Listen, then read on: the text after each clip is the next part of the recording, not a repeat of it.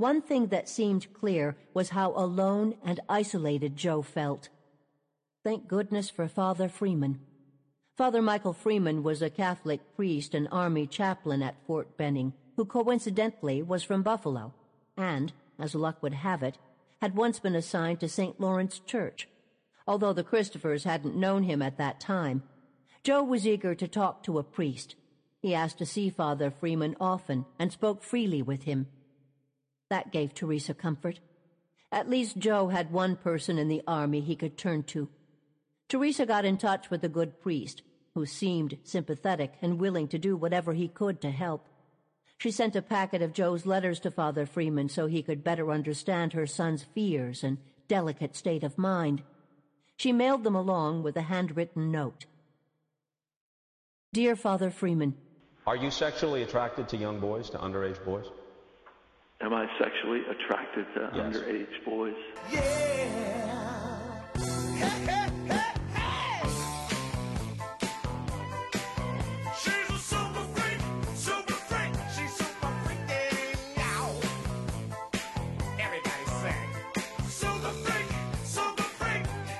Grand jury report on priest sexual abuse in Pennsylvania that is calling out the Catholic Diocese of Buffalo. The report mentions a former Western New York priest who also served in Pennsylvania. News 4's Jen Schantz sat down with one of his accusers tonight. Jen? Pennsylvania's AG published that report. It mentions hundreds of accused priests. But it's Father Michael Freeman, who was ordained in Buffalo and served here for several years before moving to parishes in Pennsylvania. The report says after admitting to inappropriate sexual behavior, neither the Diocese of Buffalo or of Erie told law enforcement. Paul Barr says he was abused by Father Michael Freeman as a teenager. Freeman, who is deceased, was included in a list of 42 accused priests published by the Buffalo Catholic Diocese in March. He stayed in my parish only for several months and then was transferred, and I essentially lost track of him. Many on that list shuffled from parish to parish. Freeman was no different, eventually landing at parishes in Pennsylvania. What hurts me the most is knowing that even though I reported it myself to the diocese, nothing was done, and there were victims after me. It was a Pennsylvania grand jury that compiled a nearly 900-page report on allegations, admissions, and alleged cover-ups of the abuse. Amherst attorney Steve Boyd represents some of Freeman's accusers. Finally, someone, at least in Pennsylvania, has taken it upon themselves to investigate it for what it is, and that is a widespread, violent crime spree against children. According to the report, the Buffalo Diocese was aware of Freeman's admitted sexual misconduct by 1981. Freeman remained active in ministry until 1989. What the Buffalo Diocese could do is let us look at the records. Let us see what priests were accused of when and what they knew when. You know, it's like Watergate. What did they know and when did they know it? In a statement, Bishop Richard Malone says the Buffalo Diocese is committed to learning from the crimes of the past. He goes on to say this is a new church now. Barr needs more convincing. The Buffalo Diocese would not comment on questions specific to alleged abuse by Father Freeman. The DA's office in Erie County has said its hands are tied in the majority of these allegations due to the statute of limitations. The Child Victims Act, which would allow a look-back window for survivors to seek criminal charges against their abusers, has yet to pass in the state Senate. Jen Schantz, News 4. Well, even with all the recent reports of priest abuse cases in the Buffalo Catholic Diocese, a new shocking round of allegations may raise new questions about past handling of such complaints. The Reverend Michael Freeman, who was seen here in an old Buffalo priest directory, has since died. But as the Buffalo News first reported, extremely disturbing claims have resurfaced about his alleged abuse of two teenage boys in the 1980s. Channel 2's Steve Brown sat down with attorney Stephen Boyd, who is representing an unidentified 49-year-old man who filed an abuse claim with the diocese. Boyd says he learned of the connection with another man from Niagara Falls. I knew a lawyer in Niagara Falls, Paul Barr, who was abused by the same priest. So when he was abused, he told a youth counselor in his parish in Niagara Falls, and they took a ride to downtown Buffalo and made a formal written complaint right to the Catholic Center. When was this, roughly? 1980. Okay. High school freshman. taken to Toronto and made to have sex with male prostitutes in front of the priest, made to have sex with male prostitutes with the priest. On some occasions, the priest would point a gun to his head, and made even more horrific by the fact that they knew and they could have prevented it. Maybe they couldn't have prevented what happened to Paul Barr, but they could have prevented what happened to my client. This priest would have this boy engage in sexual acts and then tell him, now that you've sinned, I can absolve you of your sins. So, you know, if you take this out of the context of the church, it's horrific. And then if you take it back into the context of the church where you have the misuse of a Catholic sacrament, it's an abomination. Channel 2 reached out to the Buffalo Diocese and got no response. But the Buffalo News reports they were told Reverend Freeman's file was part of a subpoena request turned over to the New York State Attorney General's office. Freeman was mentioned in the Pennsylvania Attorney General's report on priest sex abuse conduct.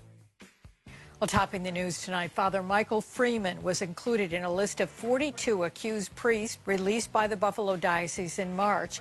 Freeman, who is now deceased, is also included in a lengthy Pennsylvania grand jury report on clergy abuse. Tonight, News 4's Jen Shantz is learning new details from one of his accusers. Jen? Well, Jackie, we've heard from one of Freeman's accusers before. Paul Barr spoke to us back in August. He told us he was abused by Freeman in the 1980s and that he reported it to the Buffalo Diocese. Freeman remained in ministry for years after that. Tonight, we're hearing from the attorney of another alleged victim. We want to let you know some of these claims might be hard to listen to. Attorney Steve Boyd says his client, a 48-year-old man no longer living in the area, met Father Freeman in a parish in the mid-1980s. Freeman, he says, abused his client several times when his client was a teenager. Part of the abuse, he says, involved a silver-plated .38 revolver, which Freeman allegedly held to his client's head. Boyd claims Freeman also took his client to Toronto under the guise of saving male prostitutes by bringing God into their lives. Instead, Freeman allegedly paid for sex with the men and also paid the prostitutes to engage in sex with his client. Keep in mind, these allegations occurred after Paul Barr says he reported Freeman to the diocese. This gentleman has told me that it wasn't so much put a gun to your head, do this or else, but it was more of like this would get the priest excited if he held a gun to his head. So, I mean, it's really sick behavior. Like sexually excited, aroused? Yeah, sexually aroused. He would sexually assault this boy and then tell the boy he was a sinner and use the sacrament of penance to forgive the boy's sins. According to that Pennsylvania grand jury report, Freeman admitted inappropriate sexual behavior on several occasions. That report indicates the Buffalo Diocese learned of Freeman's alleged abuse in 1981. He remained in ministry until 1989, all under the administration of Bishop Edward Head. Boyd's client is still waiting for an update from the Independent Reconciliation and Compensation Program. Other than the diocese stating the claim has been received, Boyd says he hasn't heard anything. I reached out to the diocese twice today to get its response as to why Freeman remained in ministry so long. They declined to return both my emails and my phone calls. Jen Shantz, News 4. Well, next on the rundown tonight, an alleged victim of clergy sexual abuse has been offered $650,000. That is now the largest offer that we know about from the Victim Compensation Program at Buffalo Catholic Diocese. The accuser says the priest coerced him into sex acts by pointing a gun at his head. Investigative reporter Steve Brown is here with details on the compensation offer. Steve? Scott Mariellis, the accused priest in this case is Father Michael Freeman. He died in 2010. The accuser's identity has not been disclosed, but he is represented by local attorney Steve Boyd. Boyd describes his client as a 49-year-old man. The details of the alleged abuse are the stuff of nightmares. In an interview late last month, Boyd described some of the episodes of his client's abuse, which happened in the early 80s. High school freshman taken to Toronto and made to have sex with male prostitutes in front of the priest, made to have sex with male prostitutes with the priest. On some occasions, the priest would point a gun to his head. On the offer, Boyd says his client is probably going to take his time to consider whether or not to take the $650,000 that was offered from the diocese. There is a time limit of 60 days once one of these offers has been made. Factoring into that decision the seeming likelihood that the democratically controlled state legislature will pass a bill making it possible for civil lawsuits in cases where the criminal statute of limitations has expired. Leadership in the Assembly and Senate, along with the governor, are all on board with quickly passing and signing such a bill into law early in the next session. Attorney Steve Boyd says James Bottlinger's story involving Father Michael Freeman of St. Mary's in Lancaster is well documented. But Boyd says up until now, the 50-year-old Bottlinger was known as John Doe. In going public on Facebook from the WNED TV studio, Bottlinger says he took part in the diocese's independent reconciliation and compensation program and was offered $650,000. That really didn't feel right to me. I discussed it with my family, and we decided that's really not the right thing to do, to just take money and go away, because the church is still just not being transparent. Bottlinger says no one from the diocese took part in the IRCP, and he still wants to know why Father Mike was allowed to move from parish to parish after each complaint was filed against the now deceased priest. I'd really like to let a trial happen to see how much of the story we can get out to make the church actually come to the table and admit their wrongdoings. Bottlinger is married with 2 young children and now lives in Okinawa, Japan. He says he was planning to take his story to the grave, but is going public in order to protect future victims and to make the Catholic Church be more transparent. In a written response, a diocesan spokesperson says if litigation is commenced, the diocese will address the case in the appropriate forum. Chris Kaya, WBFO News. Paul Barr of Lewiston recently returned to the scene of the crime. An allegation of clergy abuse in the rectory of the former Sacred Heart Church in Niagara Falls. In 1980, when I was 16 years old. He says the now late Reverend Michael Freeman invited him over to discuss starting a new youth group. He brought me inside, and long story short, he sexually assaulted me. Paul filed a Child Victims Act lawsuit against the Diocese of Buffalo more than 2 years ago, after initially rejecting an offer from its private mediation program. His is one of about 950 lawsuits against the diocese since the 2-year look-back window closed last August. For a religious institution that had all of my trust most of my life to be behaving like any other corporation is very frustrating. Equally frustrating, says Paul, is that February marks 2 years since the diocese filed Chapter 11 bankruptcy, further delaying the legal process. Despite our repeated attempts for an on-camera interview with the diocese, leaders in a written statement say a mediator was appointed late last year to negotiate a global settlement with survivors. They say their top priority is to provide a just and equitable compensation. Adding, quote, achieving a settlement will also allow the diocese to emerge from Chapter 11 and continue its vital ministries that serve so many needs across Western New York. It was frustrating that they used bankruptcy protection to shield them from accountability. Also frustrating for Paul's clients, as he's not only a survivor, but an attorney, representing about 40 others with suits against the diocese waiting for justice. And it's been especially difficult because we've lost some survivors. For those still living, Paul remains optimistic they'll reach a settlement. They shouldn't feel any shame about having been abused. It's no reflection on them as people. It's a reflection on the predator. Hopefully this process will unfold fairly and quickly.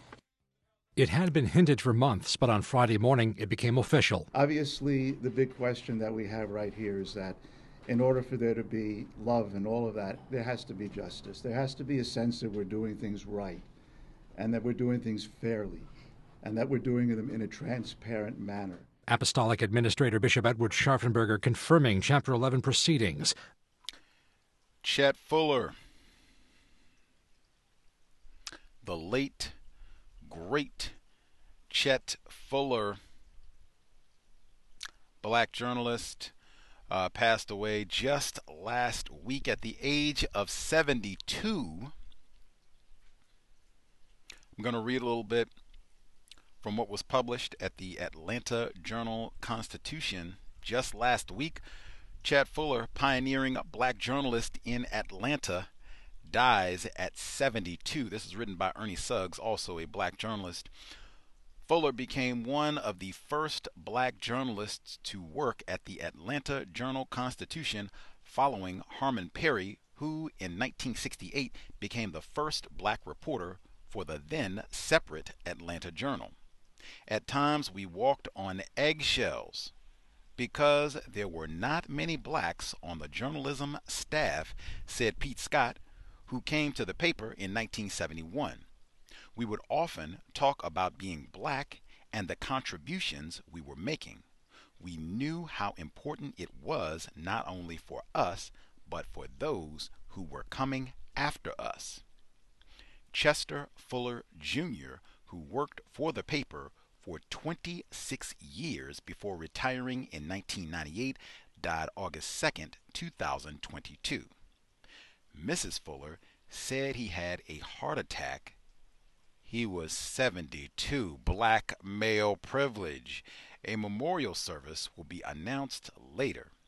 After his summer in sports at the AJC, Fuller asked to join the news team because he felt he could make more of an impact.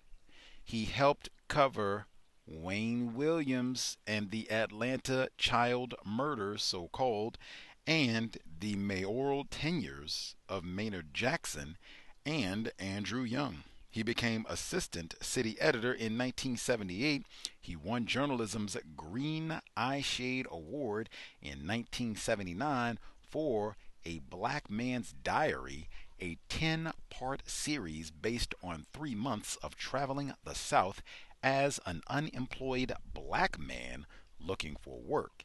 In 1981, his reporting was turned into a book, I Hear Them Calling My Name. And we will stop there. That's in the AJC. That was published just last week. Chet Fuller passing away.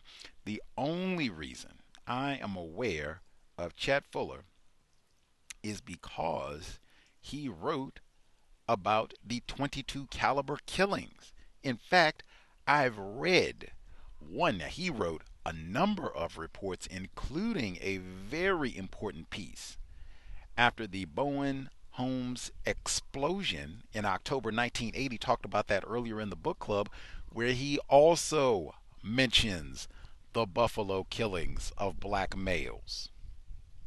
The piece that I read from Chet Fuller, Buffalo is Now a City of Fear, was published in August 1983. It reads, I'm not going to read the full piece. I have not been to Buffalo, New York in 2 years, but it still scares me. It is a bleak city, an aging one with rutted streets and once grand buildings going to seed physical declines which parallel its crippling breakdown in race relations, that word again, and the almost total erosion of trust and cooperation between its black community and its predominantly white police force. When I was there, nearly everywhere I went, I picked up on a foreboding sense of decay and despair. Unemployment was high, particularly among blacks, who make up more than 25% of the city's population and are mainly confined to the old central section of the city, the site of Buffalo's worst slums. It was a particularly gloomy time, the spring of 1981, in the midst of widespread panic generated by a puzzling series of slayings of black men. Because the 7 victims were shot with a small caliber pistol, the media dubbed the mysterious assailant as the .22 caliber killer, and a kind of gruesome lore sprang up around the mystery man, exacerbating the tension between the black and white communities. Hate literature was distributed throughout the city in the form of licenses to hunt coons and Back to Africa boat tickets on the Cunard ship line. Black police officers reported seeing composite drawings of the murder suspect on bulletin boards in some of the city's precinct offices with My Hero, and Man of the Year written under them. This was 1981. A suspect has since been arrested. He has since been judged not fit to stand trial, but the killings have stopped. Still, word from friends in the city and news reports since then indicate things have gotten worse. Buffalo has become the dark side of the American dream. What a metaphor. I will stop there, but this is Chet Fuller writing in 1983, the Atlanta Constitution. That is why I was really upset earlier this week. Like, man, Catherine Pellinero wrote an entire book on these killings, and I don't think she included any black journalists. I was at first upset saying, man, I don't think she included the black press at all. That's easy. I don't think she included any black journalists. The Atlanta Constitution is not a black newspaper, but they do have black journalists who work there. The great Chet Fuller, she didn't even include any of his reports, much less the two black newspapers that are right in Buffalo. Buffalo Criterion, Buffalo Challenger, super important because this is the Catherine Massey Book Club at the Cows. Catherine Massey wrote for both the Criterion and the Challenger, and she is one of the 10 victims of Peyton Gendron at the Tops, May of this year. Context of white supremacy. This is our 13th session on Catherine Pellinero's Absolute Madness. It is Friday, July 11, 2022. So I have been told. I thought we were going to be all done with the book this week. Hit it and quit it. I said that last week. I was going to come in. I was a little upset though, because I was like, man, this is such intriguing subject matter and there's so much to say, and oh my gosh, it'll be a bummer. There are other great things to read, but I was a little bit, sad about seeing it end. I was going to make sure that I got in because I went through the reference section on Monday, and Catherine Pellinero does not have a single reference to the Challenger, the Criterion, the Black Press. We played the segment from Tony Brown. Manning Marble did an amazing report in the Afro-American talking about the violence against black people in 1980. Buffalo slangs were a part of that, and the Atlanta child murders, so-called. All of that is excluded. That sort of thing I view as an act of white supremacy racism, especially if we're going to try and be a journalist. She said, hey, I like to be exhaustive, comprehensive with my sources. You ignore the black papers that are right there? That's what I was really focused on, intensified at the beginning of the week. But then I said, man, we've been talking about, the Buffalo Diocese, and they got all these decades of sexual abuse that they covered up and lied. Let me see if old Father Michael Freeman, let me see if he is actually one of the priests who is involved in all of this. And oh my goodness, Michael Freeman, who was accused of sexually abusing students at Turner High School, fondling Michael Freeman, they said he put a gun to a child's head and then went ahead with the child rape. Man, when I found that material, and that wasn't something that took a lot of sleuthing, that was pretty easy. Just put in the name Michael Freeman molestation and bang, page 1, and it just went on and on and on. Then I was a little bit happier. Why? Oh, Now, we will not be ending this book this week. We'll have one more session next week because I need extra time for emphasis like, whoa, that should be counter-racist code now. You read, you view any project, and they're talking about the Catholic Church, the Boy Scouts, maybe even white people in general, maybe people in general, white, non-white, but definitely the so-called Catholic Church. You investigate the church, the parish specifically, and then any priests, affiliates named, male or female. That's not something that you need a library card or whatever. You can do that on your phone. I mean, it literally took me 30 seconds. I did, even though I found the information, I did feel a little embarrassed, like, ooh, I should have looked as soon as his name was mentioned. Put a gun to his head? Come on. Come on now. Why do I say this is important enough to take time? Hail Mary, indeed. This is important enough to take time and emphasis. I don't want to hear all those lies, rhetorical ethic going all the way back to Urugu, Dr. Marimba Ani. I don't want to hear all those lies about good Christian, good Catholic, because they said that throughout this here text.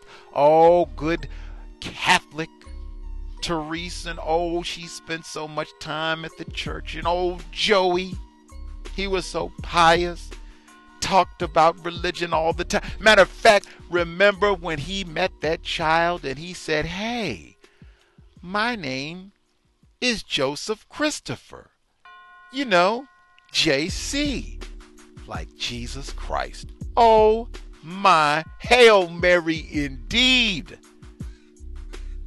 I don't want none of that about white Jesus when you got fondling Father Freeman.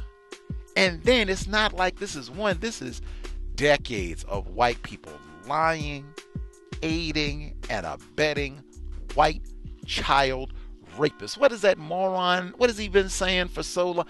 White people do not care about children. This is white culture. The Boy Scouts, too, are now bankrupt. Same thing. Exact same thing. Decades of child abuse that they knew about, child rape that they knew about, they lied about, minimize, obfuscate, and omit. That's the Boy Scouts. That's the Catholic Church. That's the University of Michigan. We were talking about the scandal with the doctor, the white doctor there. Same thing. Never prosecuted. Jerry Sandusky at Penn State. Jimmy Savile at the BBC. This is all around the world. Jeffrey Epstein. Ghislaine Maxwell. We were just talking about them. Matter of fact, Thomas Jefferson. Put the emphasis on how they don't bring that up, old Sally Hemings. Matter of fact, what book did we read before we got to Absolute Madness? We read Essie Mae Washington Williams, J. Strom Thurmond raping a 15-year-old black female. This is white culture. What did Dr. Kenneth O'Reilly say last week? He said, I believe the white sheriff in Mississippi probably was raping black females because that was standard operating procedure, and to rape black children, boys and girls. In the archives just last Wednesday, this month. What did we read in the book club last year? I was sitting at Alki Beach. I'm at Richmond Beach right now. Woody.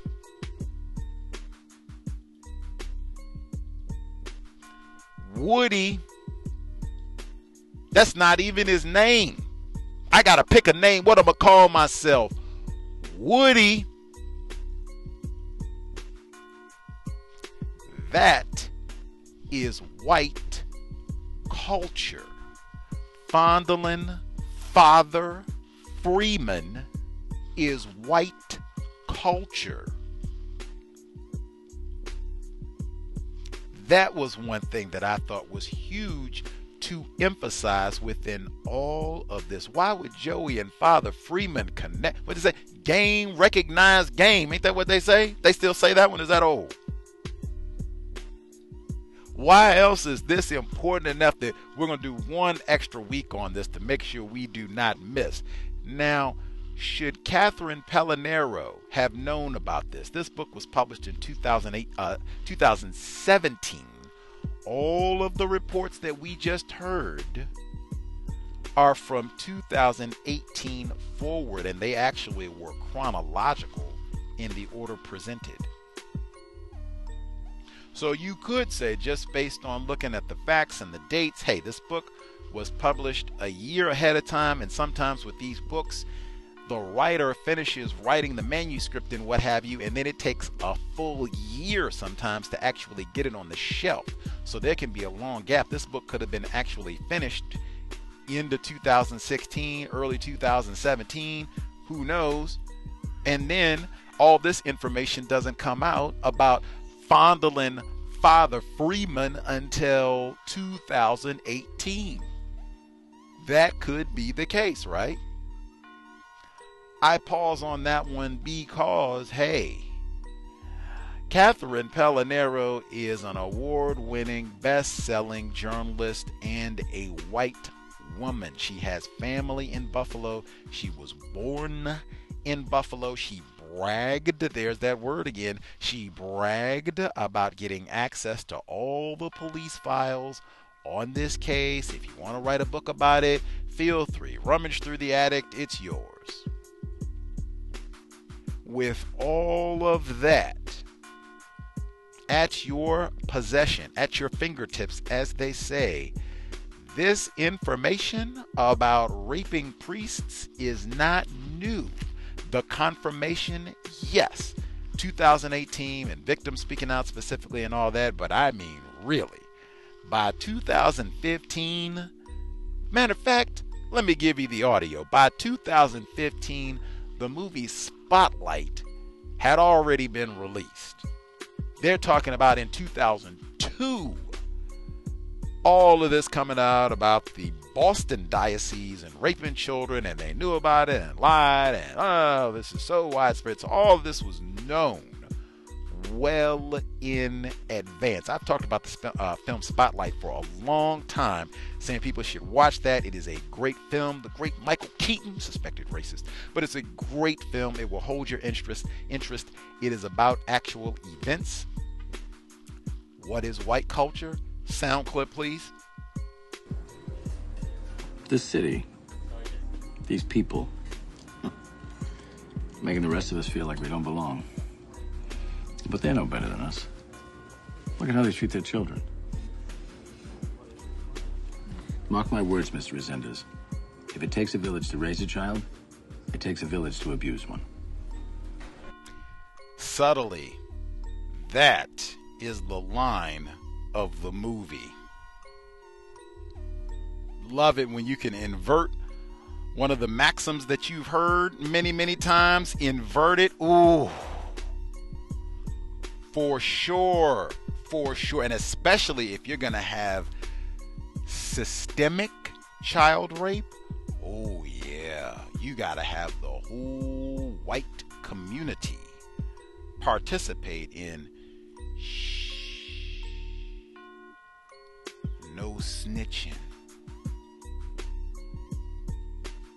Anyway, all of this is also important because all of the anti-sex, sexual perversion that is literally dripping on every page of this book, just for the quick and dirty recap, and I meant it in just that way, forgive the pun. So we got, what was it, Ernie Smith said that they were going to get whores right after work. Joey didn't participate. I said that's because he wanted Ernie. Ernie said that he and Joey fooled around after work in the gym. We got the so-called relationship with Joey and his girlfriend, Donna. She's, I think, like 9 years older. He was like 20. She's like 28, 29. We got all the talk about faggot this and faggot that, and I'm not a man. I don't like people impugning my manhood, emasculating me with their words, as it were. We got the Cub Scouts were mentioned as well. I just said the Boy Scouts are bankrupt for the same reason. Even last week when they said Nicholas Christopher, racist, extreme racist dad, found a kindred spirit with Uncle Laverne, the other racist or one of the other racists in the neighborhood. And I said, dang, actually, me and Bay Area Mom, I said, dang, Uncle Laverne? Huh? Every page of the book, all that fellatio and exchanging food for sexual intercourse and all the rest of it, it's all over the book.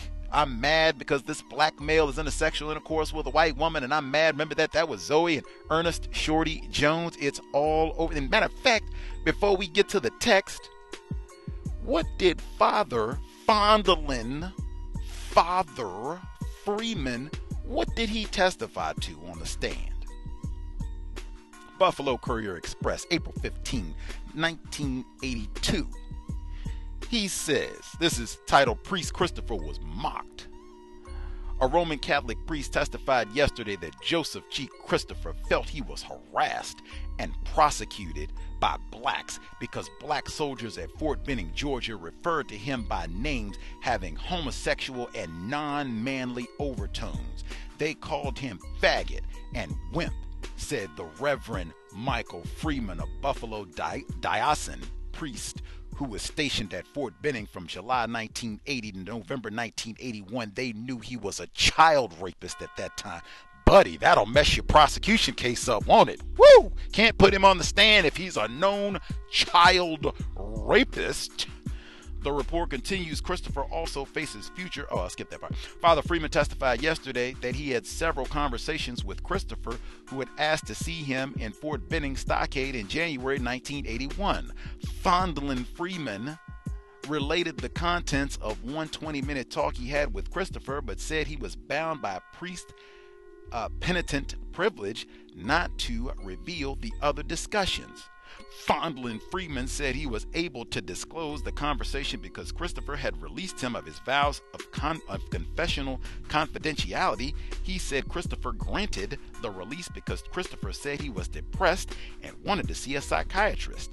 The priest said that by disclosing the conversation, he hoped to get Christopher some psychiatric help. He said he also advised Christopher he would tell his problems to Fort Benning Military Police.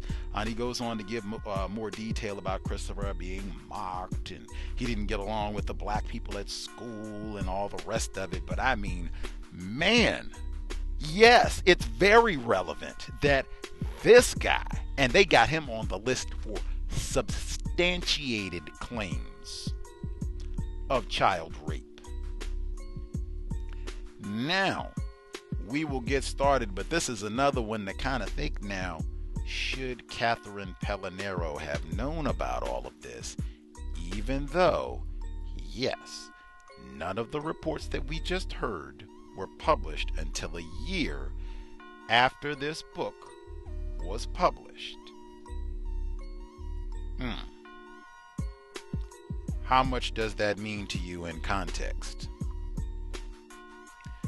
We will get started. So now this is our second to last study session on Absolute Madness, Catherine Massey Book Club, audio segment 1.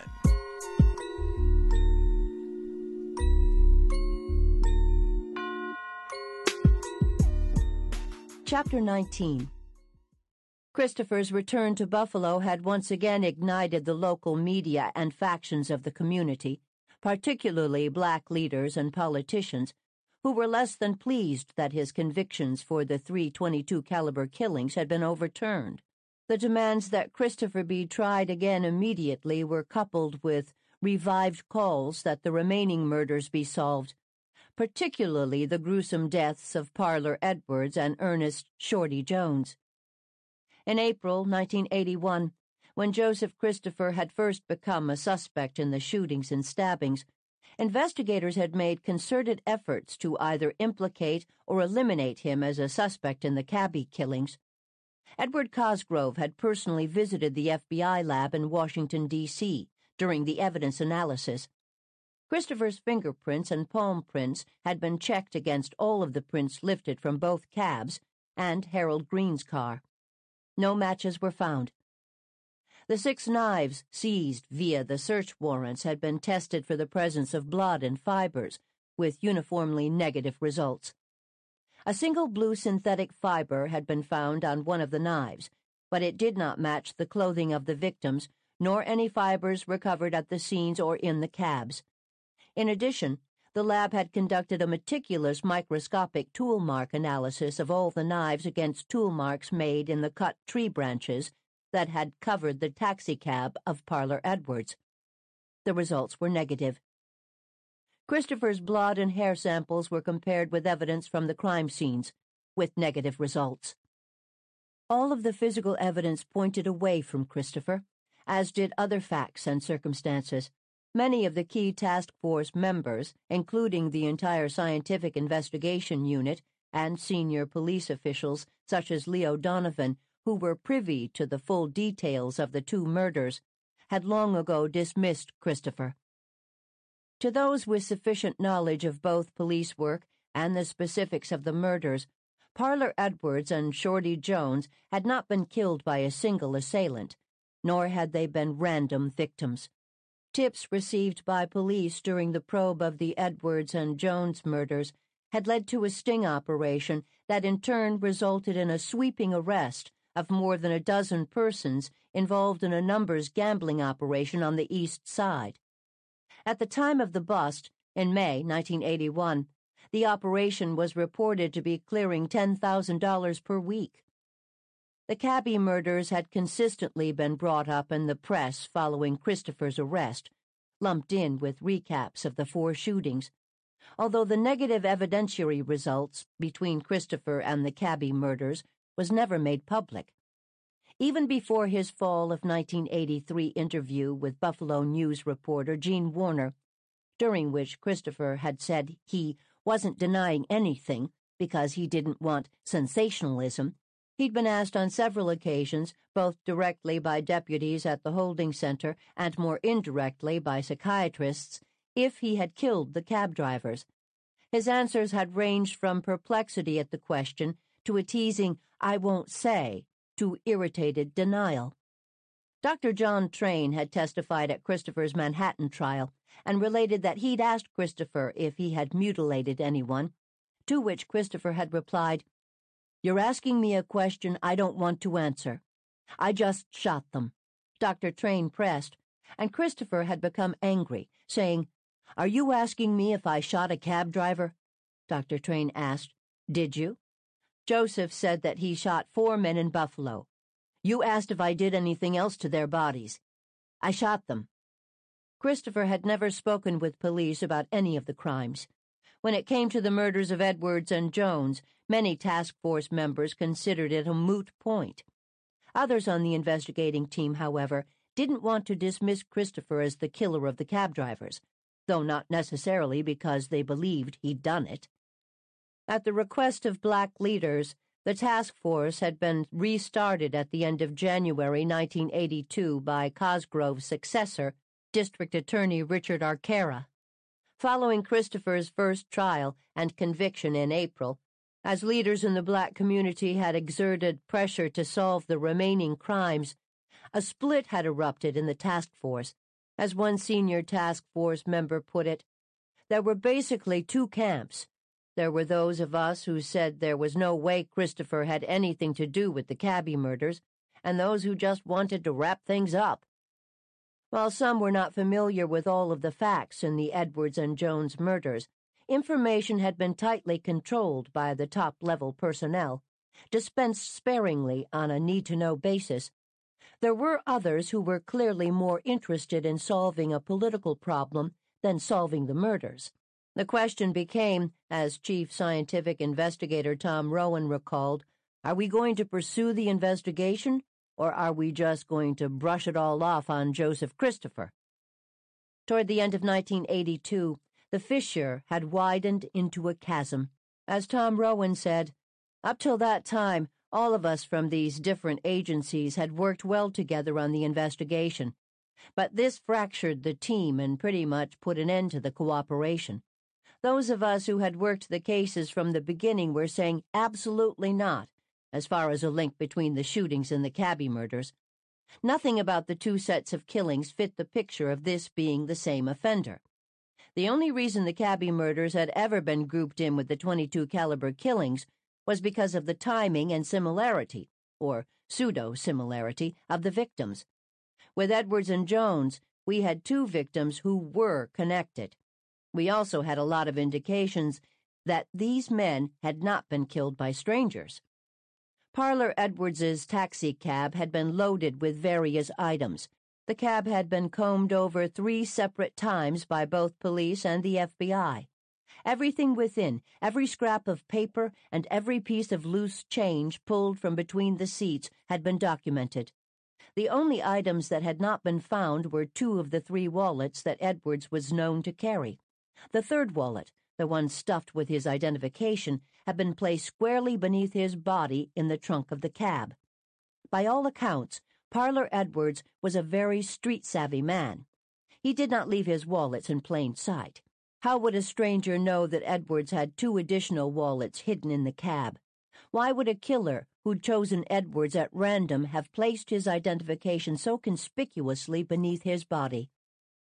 The placement of the body was another matter that cast serious doubt on the prospect of a lone assailant, particularly Joseph Christopher.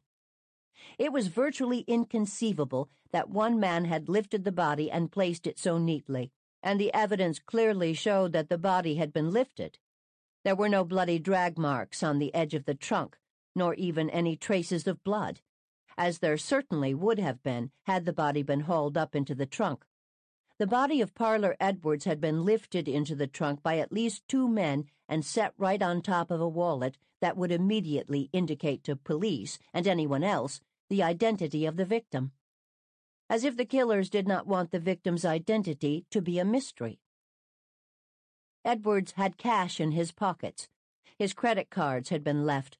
The killers had apparently only taken the wallets containing the larger sums of money, perhaps because they felt it belonged to them. It could be deduced that there were unwritten but loud and clear messages here, both in the extreme and deliberate savagery inflicted on the victim, and in what and how certain things had been left, as if the killers were saying, "We want you to know who this is. We want you to know this isn't a robbery. We want you to know what we're capable of." A message, or perhaps a potent warning, intended not for police, but perhaps for other numbers runners who might think of running afoul of the organization. The same could be true of the Shorty Jones murder, which had occurred the following night. There were many elements that pointed away from this being a random attack and instead toward a link with the Edwards murder. There was the fact that Shorty had inexplicably, uncharacteristically, refused all fares that night, including his regular customers and his own daughter. He had driven his cab, keeping close to his usual hangouts, before driving off somewhere after midnight, past the time when he had told Zoe Fontaine he'd return to her, to a destination and purpose he hadn't revealed to the fellow cabbie he'd been talking to just prior. According to the fellow cabbie, Shorty had put a sum of money into a green cooler, placed the cooler in the trunk of his cab, and taken off. Shorty normally talked a lot and pretty freely about his activities, even his criminal activities, which could possibly account for why his throat had been not just cut, but purposefully, gruesomely mangled. Those who had seen Shorty the day of his death had told police that he appeared very preoccupied and concerned, not like his happy-go-lucky self. There was also the fact that Shorty knew about the murder and identity of Parlor Edwards before the news had been made public. He told Zoe about the murder. He also told her that he didn't know Parler Edwards and never had any dealings with him, which police had discerned was untrue. Edwards and Jones had one time worked for the same cab company, one that was well known to police as complicit in the numbers racket. They'd both frequented the Chippewa area for fares, which is how they both knew Colin Cole, and Parler lived next door to the longtime girlfriend of Shorty's brother. Beyond all of that, many seasoned investigators didn't buy Joseph Christopher as a viable suspect, regardless of the victim links and the total lack of evidence placing Christopher at any of the murder or dump scenes. None of us in our camp really thought that Joe Christopher was physically or emotionally or psychologically capable of that, said Tom Rowan. Not that he wasn't a stabber, but dismembering and taking a heart, that just did not fit in any way. FBI profiler John Douglas had advised early on that they had two different offenders. A senior task force member said, Parler Edwards and Shorty Jones were both very strong, very sharp, very streetwise guys. Frankly, the idea of a wimp like Joseph Christopher getting the jump on these two was ludicrous. Parler was older, but he was a big guy and strong. Shorty Jones wasn't as physically large, but he was very muscular. These two victims were confronted. They fought back. Parler had a metal pipe. Shorty's knife was found by his body. The idea that Joe Christopher brawled with these two guys, much less disarmed them, and won, didn't seem likely.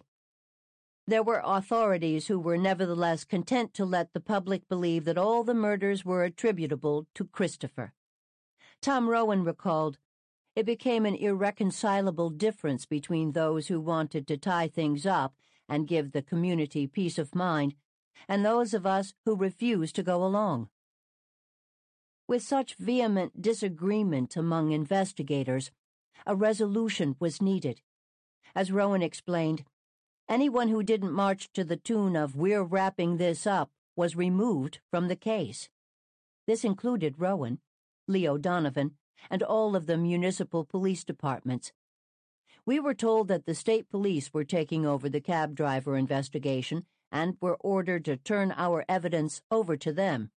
We weren't happy about it, but there wasn't much we could do. The crime scenes crossed city and town lines.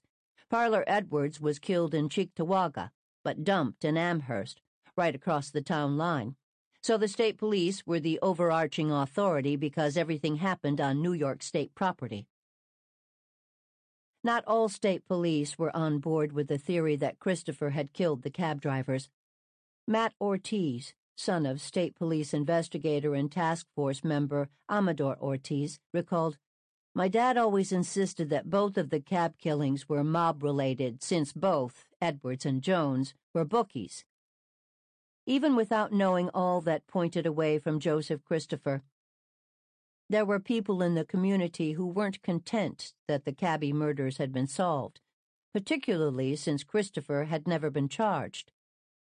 In the 6 years that had now elapsed since the murders, the case hadn't even been presented to a grand jury.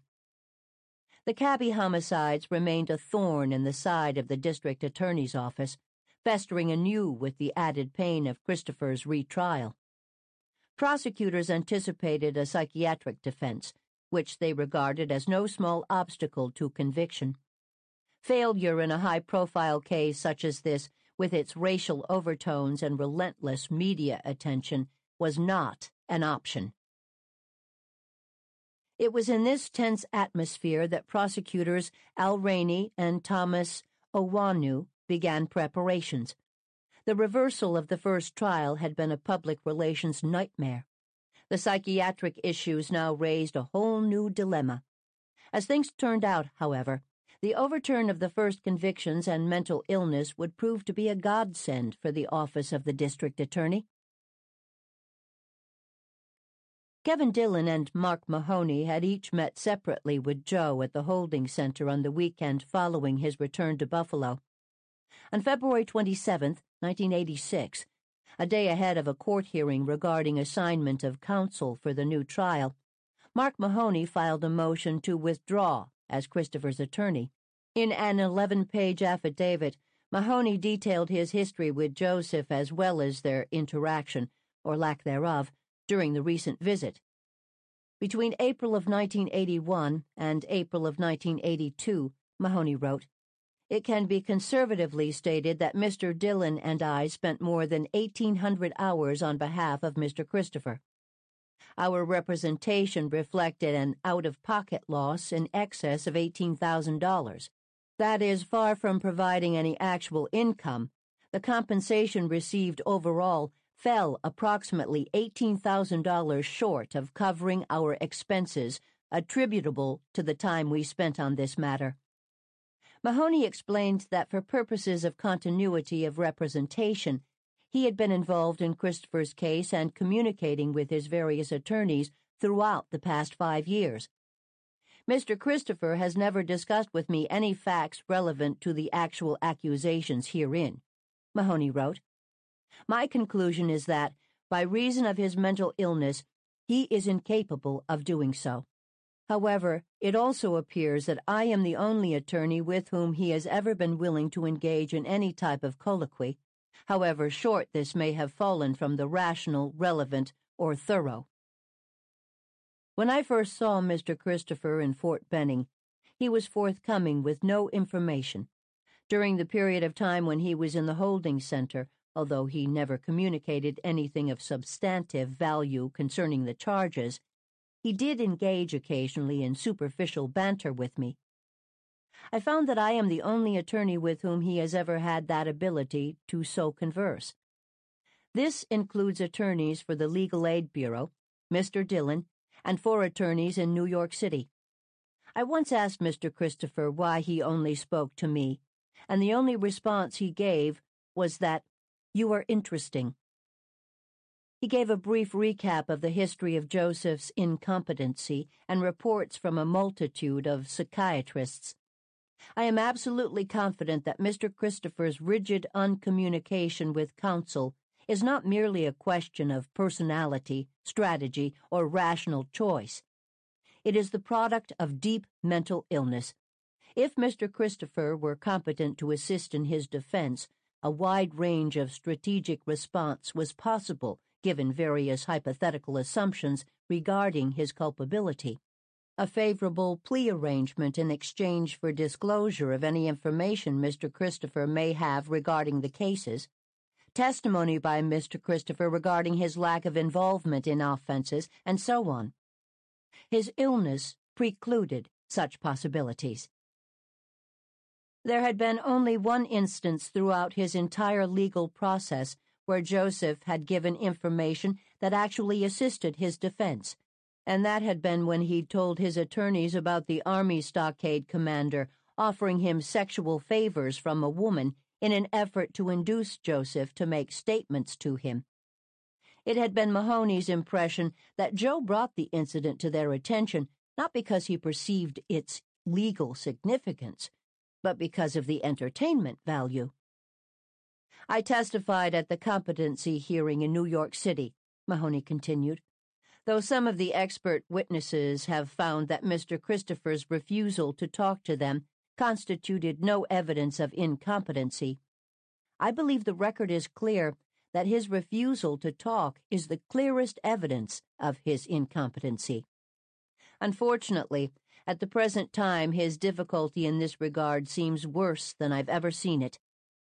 On his recent visit to see Joseph at the holding center, Mahoney found Joe lying on his side with a towel covering his entire face except for the area below his cheeks and nose. Mahoney knew he wasn't asleep because he'd heard Joe tell the guard, "He's not my attorney," when the guard had told him that Mark Mahoney was there to see him. Mahoney greeted Joe and asked him to come and speak with him in a visiting room.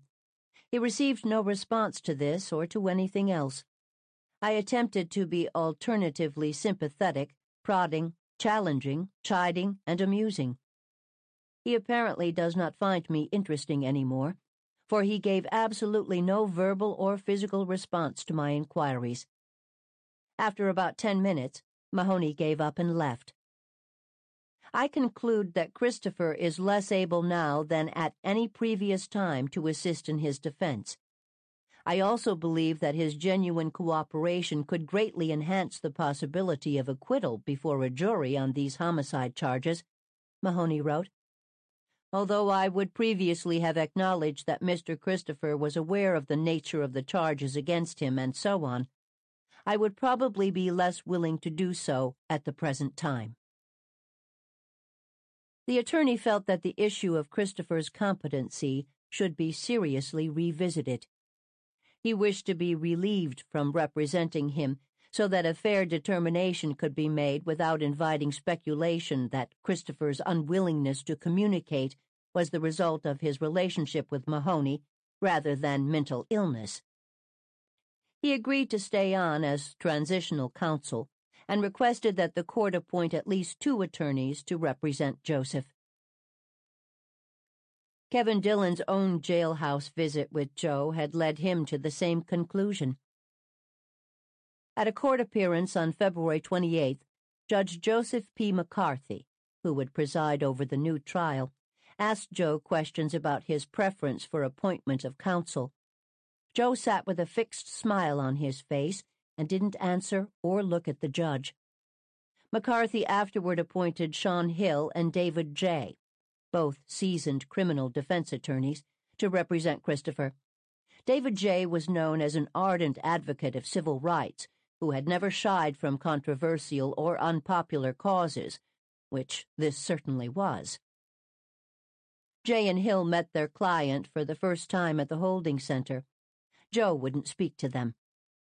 Following his discharge from Central New York Psychiatric Center the previous fall, the antipsychotic medications had been discontinued. At the jail in Buffalo, he paced back and forth in his cell. He stared suspiciously at anyone who came by, but stayed mute. He stopped eating. On March 7th, he was sent to Erie County Medical Center. The hospital gave him Prolixin decanoate, a long-acting antipsychotic. His behavior improved. The hospital discharged him on April 10th back to the holding center. Dr. Brian Joseph was the chief of psychiatric services for the Erie County Forensic Mental Health Service. Dr. Joseph was well acquainted with Christopher. He had examined him for the first time in 1981, prior to his first trial. He had testified at his competency hearings in Buffalo and New York City, as well as at the 1985 trial in Manhattan. Dr. Joseph had diagnosed Christopher with paranoid schizophrenia back in November of 1981. He had never wavered on his diagnosis. On the contrary, everything he'd read, seen, and heard about Christopher, or observed from the patient himself, solidified his professional opinion that the man suffered from chronic and severe mental illness in the form of paranoid schizophrenia. Dr. Joseph visited Christopher at the holding center the day after his return from the county hospital. He found him much more verbal and calm. Christopher's behavior was appropriate, and he appeared to be in good contact. However, he was intent on avoiding further medication. He hated the medication. He'd been given Haldol the previous summer at the hospital and experienced dystonic side effects, such as involuntary turning of his head. Well aware of how rapidly he would degenerate without medication, Dr. Joseph wrote a letter to Judge McCarthy requesting authorization to give Christopher injectable Prolixin decanoate over the patient's objection. The court granted the order. Christopher had to be held down and restrained in order to make it happen, but the medication was administered. The following week, Joe had a conversation with his new attorneys. He communicated with them fairly well. He told David J. that he did not want an insanity defense. Jay told him that was fine. Make the prosecution prove their case. Joe seemed pleased with that. Psychiatrist S.K. Park met with Christopher for a little under an hour on April 18th. Dr. Park had first met Joe in the fall of 1981, when he had conducted a competency exam and had diagnosed him as suffering from paranoid schizophrenia. In the new report he sent to Judge McCarthy, Dr. Park noted his surprise at Joe's cooperation and eagerness to start a conversation. When questioned as to what made him decide to talk so freely, Joe replied that the psychiatrist would give him medications against his will unless he talked. Dr. Park wrote that Joe showed a mild degree of irritability and excitement during the interview. His speech was coherent and productive. Park judged that his insight was inadequate, however, as Joe told him, "I never had mental problems." Based on the exam, Dr. Park believed that Joe's psychosis was in remission, and he was currently able to assist in his defense. Dr. Brian Joseph concurred in his own report to the court. "I have seen this man in the past and feel quite definitely that he suffers from paranoid schizophrenia," Dr. Joseph wrote, stating that the antipsychotic medication was keeping his psychosis in a state of reasonable remission. The trial was scheduled for the fall of 1986. Christopher was maintained on daily doses of Navain, another antipsychotic medication. He experienced side effects, twitching in his right thumb and constant movement of his feet and legs, for which he was prescribed Cogentin, which helped with the side effects but did not eliminate them. Dr. Joseph monitored his condition and felt he tolerated the medication well. His mental state had stabilized. Joe cooperated with his attorneys in a rational and sustained manner for the first time. They agreed to a plea of not guilty by reason of mental disease or defect. Dr. Brian Joseph agreed to testify for the defense. In addition to the number of times he had examined Christopher over the past 6 years, Dr. Joseph had looked carefully at his history. He had met with Teresa Christopher. She had described Joe's behavior during the year before his arrest, the extreme withdrawal, hiding plastic spoons and forks around the house, his anxieties and suspicions and complaints that the people on TV were talking about him. To Dr. Joseph, what Teresa described were the prodromal symptoms of a schizophrenic episode, the early symptoms that come before the acute onset of the illness. Dr. Joseph had a wealth of experience in identifying and treating schizophrenia. He had practiced psychiatry at a host of medical institutes on the East Coast, including Johns Hopkins and Massachusetts General Hospital. He had spent 6 years as an instructor in psychiatry at the Harvard University School of Medicine before returning to Buffalo in 1980. Dr. Joseph was also well-versed in forensic psychiatry, a branch of psychiatry dealing with the assessment of mentally impaired offenders. He had a sophisticated understanding of the interface between mental health and the law. As he would say years later in recalling Joseph Christopher, "It's very, very hard to fake mental illness. People who are trying to fake it usually act clownish or stupid because they think that's how the mentally ill would act. I always made a point of building relationships with guards at jails so I could ask them how an inmate behaved when I wasn't around or they thought they were unobserved."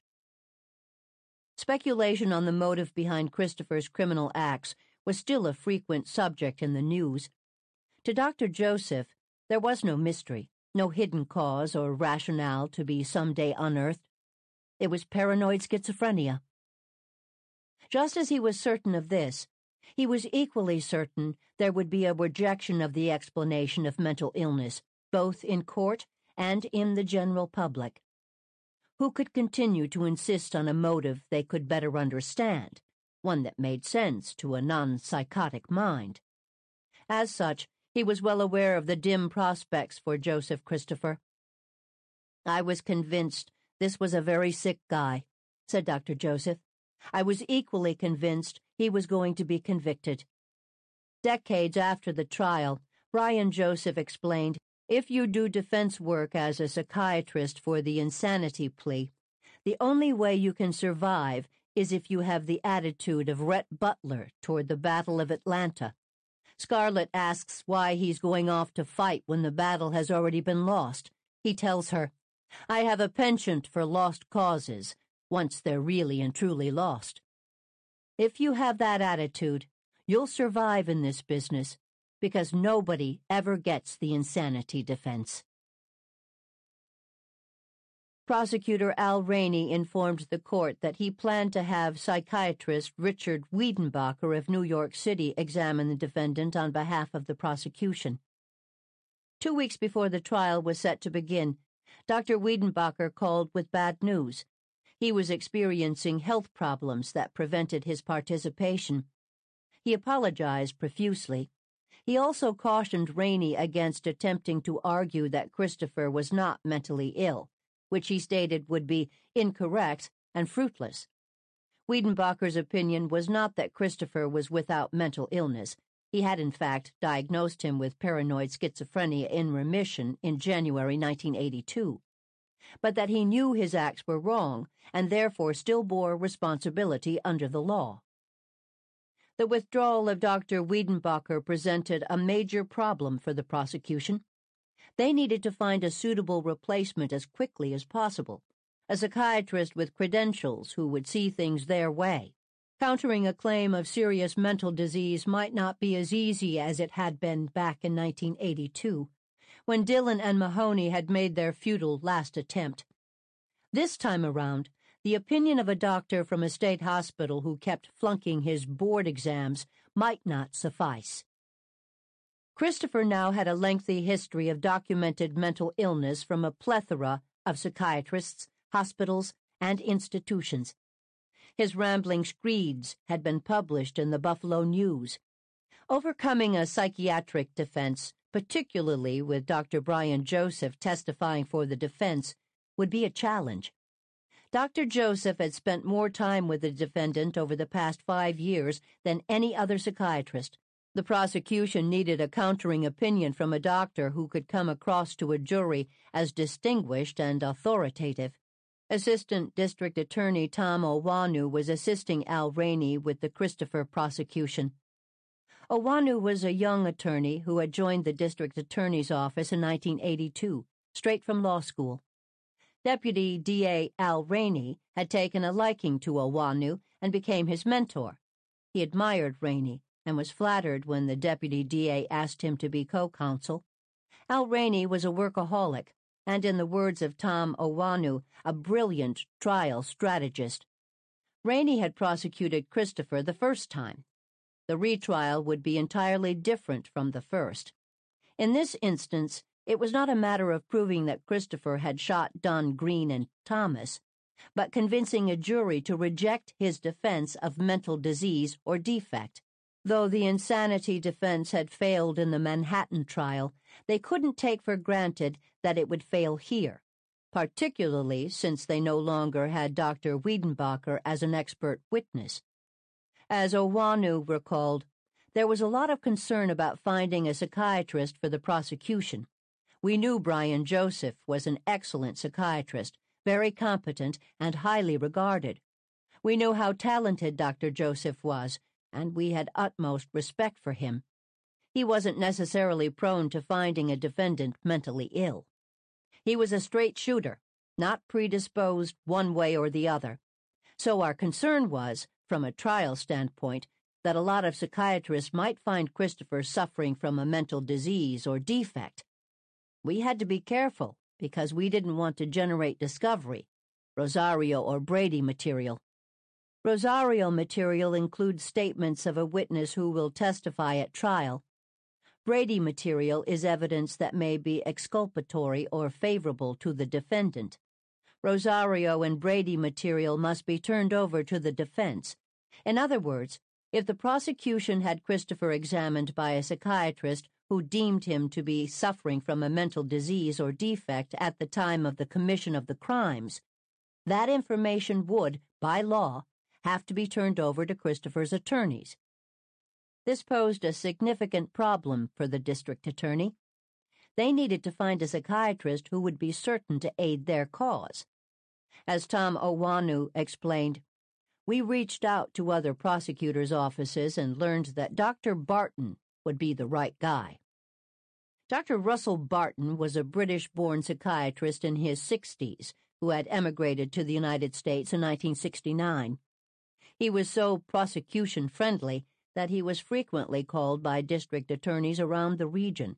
and was on permanent retainer with the DA's office in Monroe County in nearby Rochester, where he resided. Barton had a long resume as a psychiatrist and administrator at psychiatric facilities in England and the United States. His reputation was laced with controversy.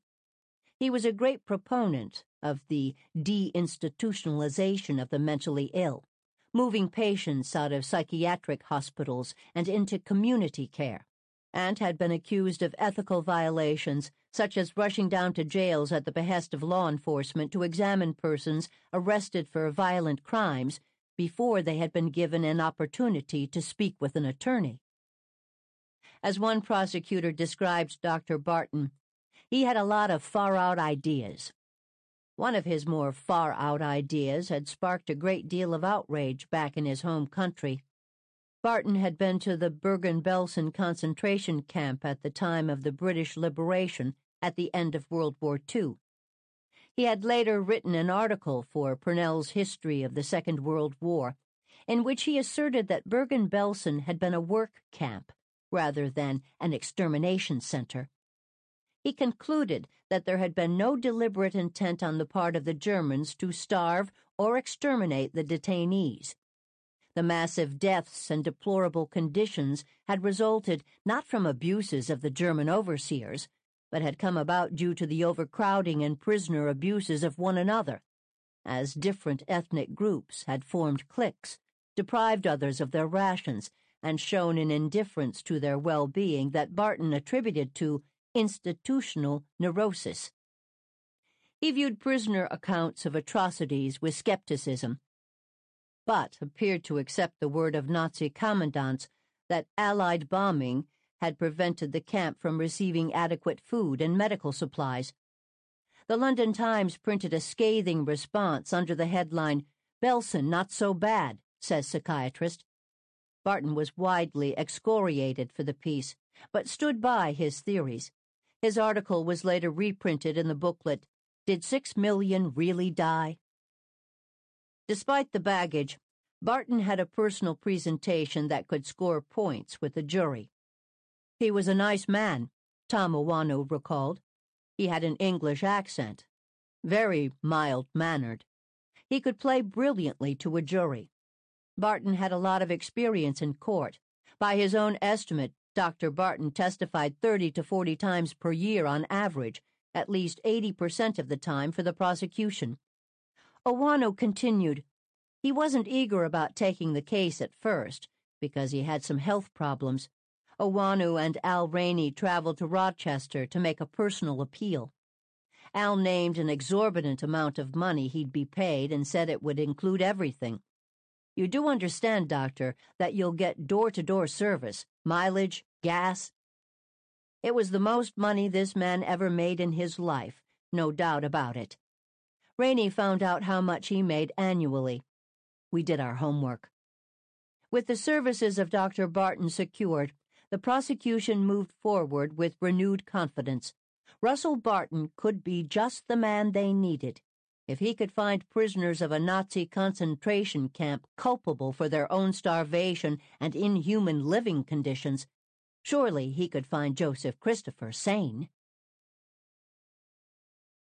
Dr. Barton met with Joe in a room at the Erie County Holding Center on November 6, 1986.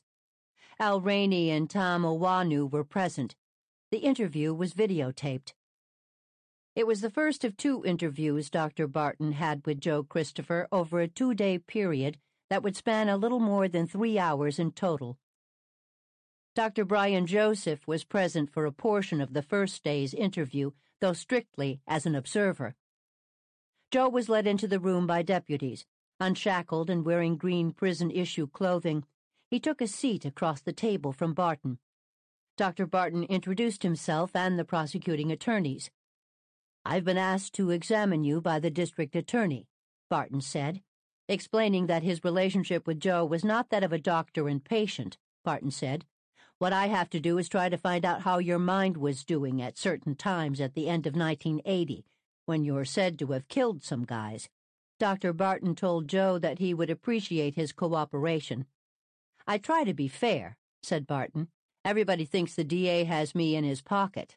I say it as I find it. Barton began by asking Joe about his medications and his history in and out of psychiatric centers. Joe's manner was cordial and calm, his answers spontaneous. For Tom Owanu, his first meeting with Joseph Christopher was jarring, but not in the way he had anticipated. To me, the guy just wasn't a criminal, Owanu recalled. From first impression, I felt sorry for him, terribly sorry for him. He was not a monster at all, the opposite, a quiet, gentle, very nice young man. Your heart went out to him when you met him, and that's the last thing in the world you want to expect when you're a tenacious young prosecutor. You're wearing that white hat, and you go in thinking, okay, I'm meeting maybe the most evil person in this community in the last century. And 5 minutes into it, you feel sympathy. Prior to the Barton interview, Owanu knew little about Christopher personally. One thing we did know about him, that up till these events, he was very well liked, a quiet little guy. Nobody had a bad word to say about him. He hit age 25, and off he went. It wasn't long into the examination before Rainey and Owanu began to regret their decision to have it videotaped. We knew immediately it had backfired, said Owanu. In my mind, the best evidence for mental disease or defect was going to be this tape. It wasn't that Christopher was behaving in a crazy or outlandish fashion. In Owanu's view, he came across as humble and honest. He spoke of his use of street drugs, his withdrawal from people, his frequent refusals to speak to others. I used to sit in a corner and not talk to anyone. He didn't know why. Things had first changed in the summer of 1985, when he'd been medicated, which he admitted had been done against his will. He conceded that his thinking and interactions with others had normalized with medication, but said the physical side effects bothered him a great deal. Dr. Barton asked Joe if he'd ever heard voices when no one was talking. Joe said it began around July 1980. He remembered because it had started around the time of his birthday. I heard voices over the TV, and they were telling me I was being drafted into the Army. And I went over to the psychiatric center to try to be admitted, but they wouldn't admit me. Then I joined the Army. After I joined the Army, I thought I was in a war. I had a mission that I was supposed to kill people, and, I melted down a .22 and went around shooting people. Barton had been provided with questions from the prosecutors. He asked Joe if he had killed cab drivers and removed their hearts. Joe replied that he had killed a cab driver and put a stake through his heart because he thought he was the devil. When he gave that answer, Tom Owanu recalled, Al and I were both like, stop the tape. It was so clear at that point that he had a mental disease or defect. We didn't expect him to admit it, first of all. Our trial strategy, in the words of Al Rainey, was to make him look bad, not mad. This tape was demonstrating the reverse. Here was a guy on trial for murder being interviewed on video that may be seen by the jury, and he's confessing to 2 others. The videotape was stopped. It was too late to simply discontinue the taping. Al Rainey spoke privately with Dr. Barton. When the tape resumes, Barton says to Joe, I'm sorry, you were telling me that you killed a cab driver? Mm-hmm. And you thought he was the devil? Mm-hmm. And you put a stake through his heart? A wooden stake, about this long. Joe held his hands about 12 inches apart. I cut his heart out and pounded it in his heart. I pounded the stake in his heart. Do you have a knowledge of anatomy? Barton asked. No special knowledge, no. How did you know where his heart was? It's in his chest. I can feel my own heart. Was this cab driver black or white? Black. Where did you do this? Joe thought for a moment. Near the airport. In a deserted lot near a car park? Barton asked. Near a building. How did you kill him? With a hatchet. What did you do? Hit him on the head? Mm-hmm. Did he know you were going to kill him? I don't think so. Did you get him to drive to this place? Yes. Did he object at all? No. You didn't have to threaten him? No. Where'd you get the hatchet? I was carrying it. And where did you hit him? On the back of the head or in the chest? No, in his face. You hit him in his face, so he must have seen it coming, said Barton. Mm-hmm. Did he yell? No. He went to grab a bar, then he started hitting me with the bar, and I was hitting him with the axe. He was hitting you with the bar. Did you get any injuries at all? No. Why did you kill him again? I thought he was the devil. I thought I was on an army mission. Had the army given you the hatchet? No. All I did was sign up for the army. I hadn't been in anything yet. So you weren't in the army at the time, said Barton. But you signed up how long before this happened? Just probably not even a week. Do you think it was wrong to kill the cab driver? Now, yes. At the time? No. What did you think he was doing that merited execution? I thought he was the devil. It was wrong with me. And you tried to put a stake through his heart? Mm-hmm. But that's not the devil, is it? I thought it was. You put the stake through the heart in vampires, don't you? I thought it was the devil. You thought that's how you killed the devil? Barton asked. Yes. And where did you leave the heart and the stake? I threw it in a field. You threw it in a field? Was the field close to where? Right next door. And then did you do that again to anyone? Yes. Who was that? Another cab driver. Was that the same night? No. How long after? I don't recall. And what did you do then? I cut his heart out and pounded a stake through it. Where did that happen? On Sheridan, end of Sheridan Drive. Was that in a parking lot? Yes. And how did you kill him? With a hammer. And where did you hit him? In the head.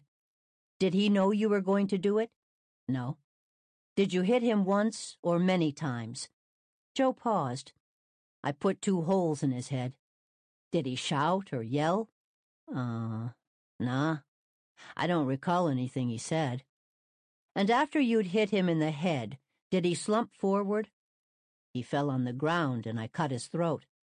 You cut his throat? Mm-hmm. Had you got a knife? Mm-hmm. And then what did you do? Cut his heart out, pounded a stake through it. You cut his heart out. How did you... the ribs. I've done post-mortems, and the ribs are difficult to get through. How did you get at his heart? Barton asked. Cut it and reached in there and grabbed it. Cut through the ribs? Cut through the ribs. Not through the ribs, like in between them. Joe gestured to his own upper rib cage, opened it up, and cut the heart out. And where'd you get the steak? I brought it from home. What sort of steak was it, a garden steak? No, about this thick. He curled his fingers in an O shape, 1.5 inches thick and maybe 10, 12 inches long, sharpened it. What do you use steaks like that for? I made it. I see. So you wanted to do this before you ever set out? I thought I had a mission. How many steaks did you prepare altogether? 3. So this was the second steak you were using? Mm-hmm. When did you make these steaks? The day before I did it. And then you killed 1 cab driver, said Dr. Barton, cut his heart out, put the stake through it, threw it in the field next door, having hit him in the face with a hatchet. Second guy, you hit with a hammer twice, made holes in his head, cut his heart out, and drove the stake through it. Mm-hmm. Barton asked what he'd done with the second heart. Same thing. Threw it in a field. You threw it in a field. And what did you do then? Drive the cab away? Yes. Did you get a lot of blood on you? No. My hands. It don't come off your hands.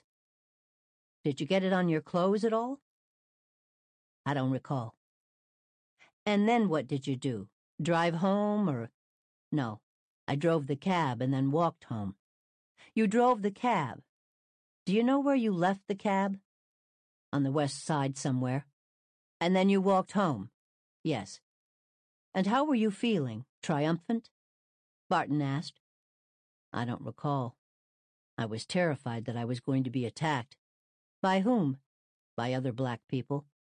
Why should black people attack you? I don't know. But you didn't particularly dislike black people? No. Even with Barton's leading questions, Joe was making mistakes, both in details that contradicted the physical evidence and claims that were implausible. It is not possible to excise a human heart by slipping a knife in between two ribs. The heart is anchored in the chest by great vessels at the top, bottom, and on each side, as well as at the rear. With both victims, all the connecting vessels had been lacerated cleanly with a single precision cut, without destruction of the rib cage, chest cavity, or surrounding organs. The chest incisions were likewise precise, made with a very sharp knife. The great vessels had been cut with a very sharp instrument. This could not have been done with a weapon as clumsy as a hatchet, no matter how sharp. 3 of Parlor Edwards's ribs had been excised, though again with precise cuts, not crushing blows from a hatchet. The hearts of both victims had been removed in a manner that indicated one assailant holding the rib cage apart, while another reached in and cut all of the great vessels. The jobs had been done with deliberation and exactitude.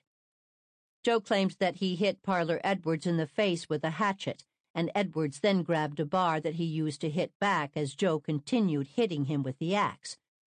Skipping the question of how Parlor Edwards could have picked up a bar after being hit in the face with a hatchet, how was it possible that Joe could have sustained no injury after being hit with a bar, as he claimed? The bar, or lead pipe, found at the scene was identified as having belonged to Edwards. It was covered in blood and hair. Medical evidence showed that the blood and hair on the bar all belonged to Edwards, and further that the bludgeoning had been inflicted before the knife wounds. Why did Joe not mention taking the bar away from Edwards and beating him with it?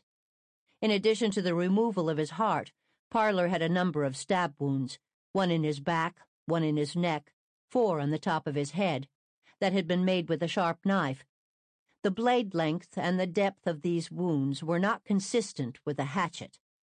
The only wounds on Edwards that could have come from a hatchet were the blunt force injuries to his face and head, at least some of which had been made with the lead pipe. Why did Joe not mention the stabbings? Why did he not mention having or using a knife in addition to the hatchet? Joe claimed he threw the staked hard in a field next to where Edwards was killed. The police had conducted a massive grid search of the area within hours of the murder. Every item on the ground within the surrounding area, every empty bottle and stray candy wrapper, was collected and catalogued as potential evidence. How likely was it that the police would not have found the staked heart?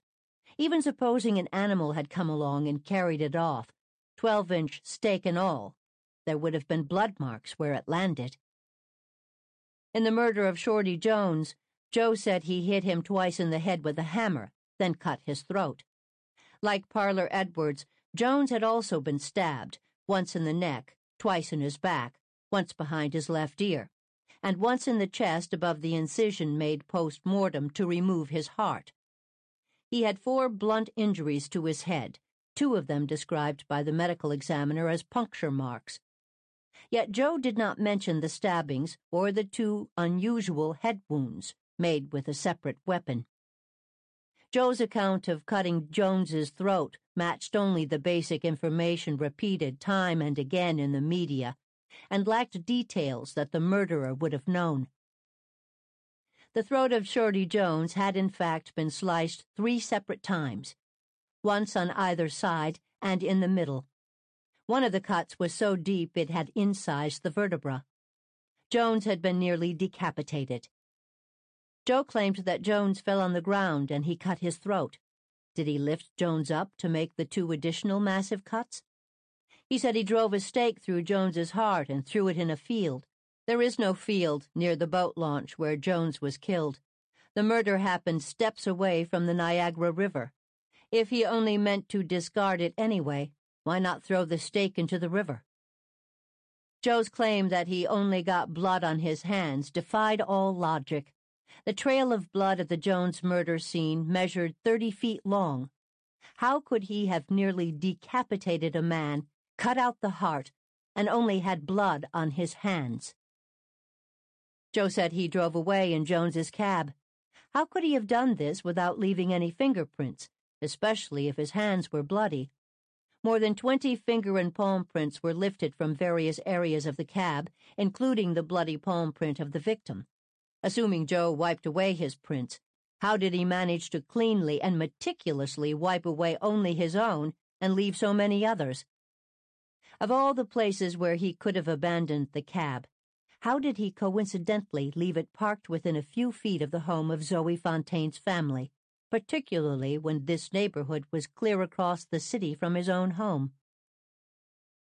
Following the Q&A on the cab driver murders, Dr. Barton turned the interview to more general topics. He then asked Joe about crimes with which he'd actually been charged. Barton's questions on these were leading as well. On September 22nd, you killed Glenn Dunn, and you were sitting in front of Tops, and you had a paper bag with you?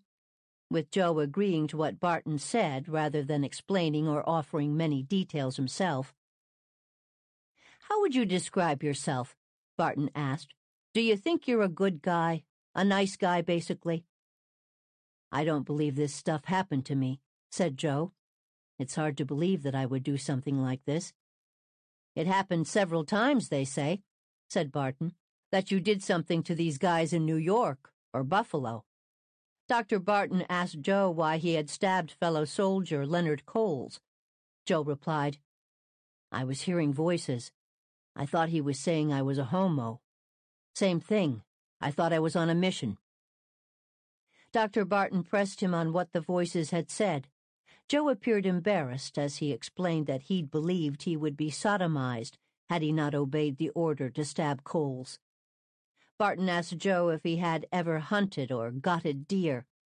Joe replied that he had, and the doctor said, Now you've answered one of my other questions, how you knew where the heart was. I didn't think of it, Joe said. Besides, all you've got to do is pick them up and shake them. The guts come out. Then you reach in and grab the rest of it. That's a deer or a human? Barton asked. Deer. I never gutted a human. But you took the hearts out of these guys, Barton said, returning to the subject of the cab drivers. What did you do with the bodies? Just left them there. On the ground? Mm-hmm. Or did you put them in the trunk? One I put in the trunk. And the other body you left on the ground? Mm-hmm. Did you hire the cab? Yeah. Where'd you have the hatchet? Inside my coat. And he didn't even see you? Yeah, he seen me when I had the hatchet. I hit him. But did he talk to you before you hit him? No. And you hit him in the face? Mm-hmm. Did he die quickly? There was a pause. No. He fought, Joe said. He was hitting me with an iron bar, and I was hitting him with an axe. So how long did it go on for? 5 minutes. Did he hit you at all hard anywhere? Didn't feel it. I was like crazy. And then what did you do after that? Put him in the trunk and drove him someplace else and dumped the car. And how did you dump the car? I put it along the thruway. Did you cover the car up? Did you disguise it, camouflage it? Yes. I cut down a tree and put it on top. How did you cut down the tree? With a hatchet? No, with a knife. Couldn't have been a very big tree, could it? No, just a little sapling. Yeah. Why did you cover it up with a tree? I don't know. It was an afterthought. How long after you'd done it was it discovered? Barton asked. Was it in the papers the next day? I don't recall. What about Ernest Jones? Ernest Jones? He was the other cab driver. Why didn't you use the hatchet on him? The hatchet broke. What, when you were cutting down the tree? No, when I was hitting him. Edwards.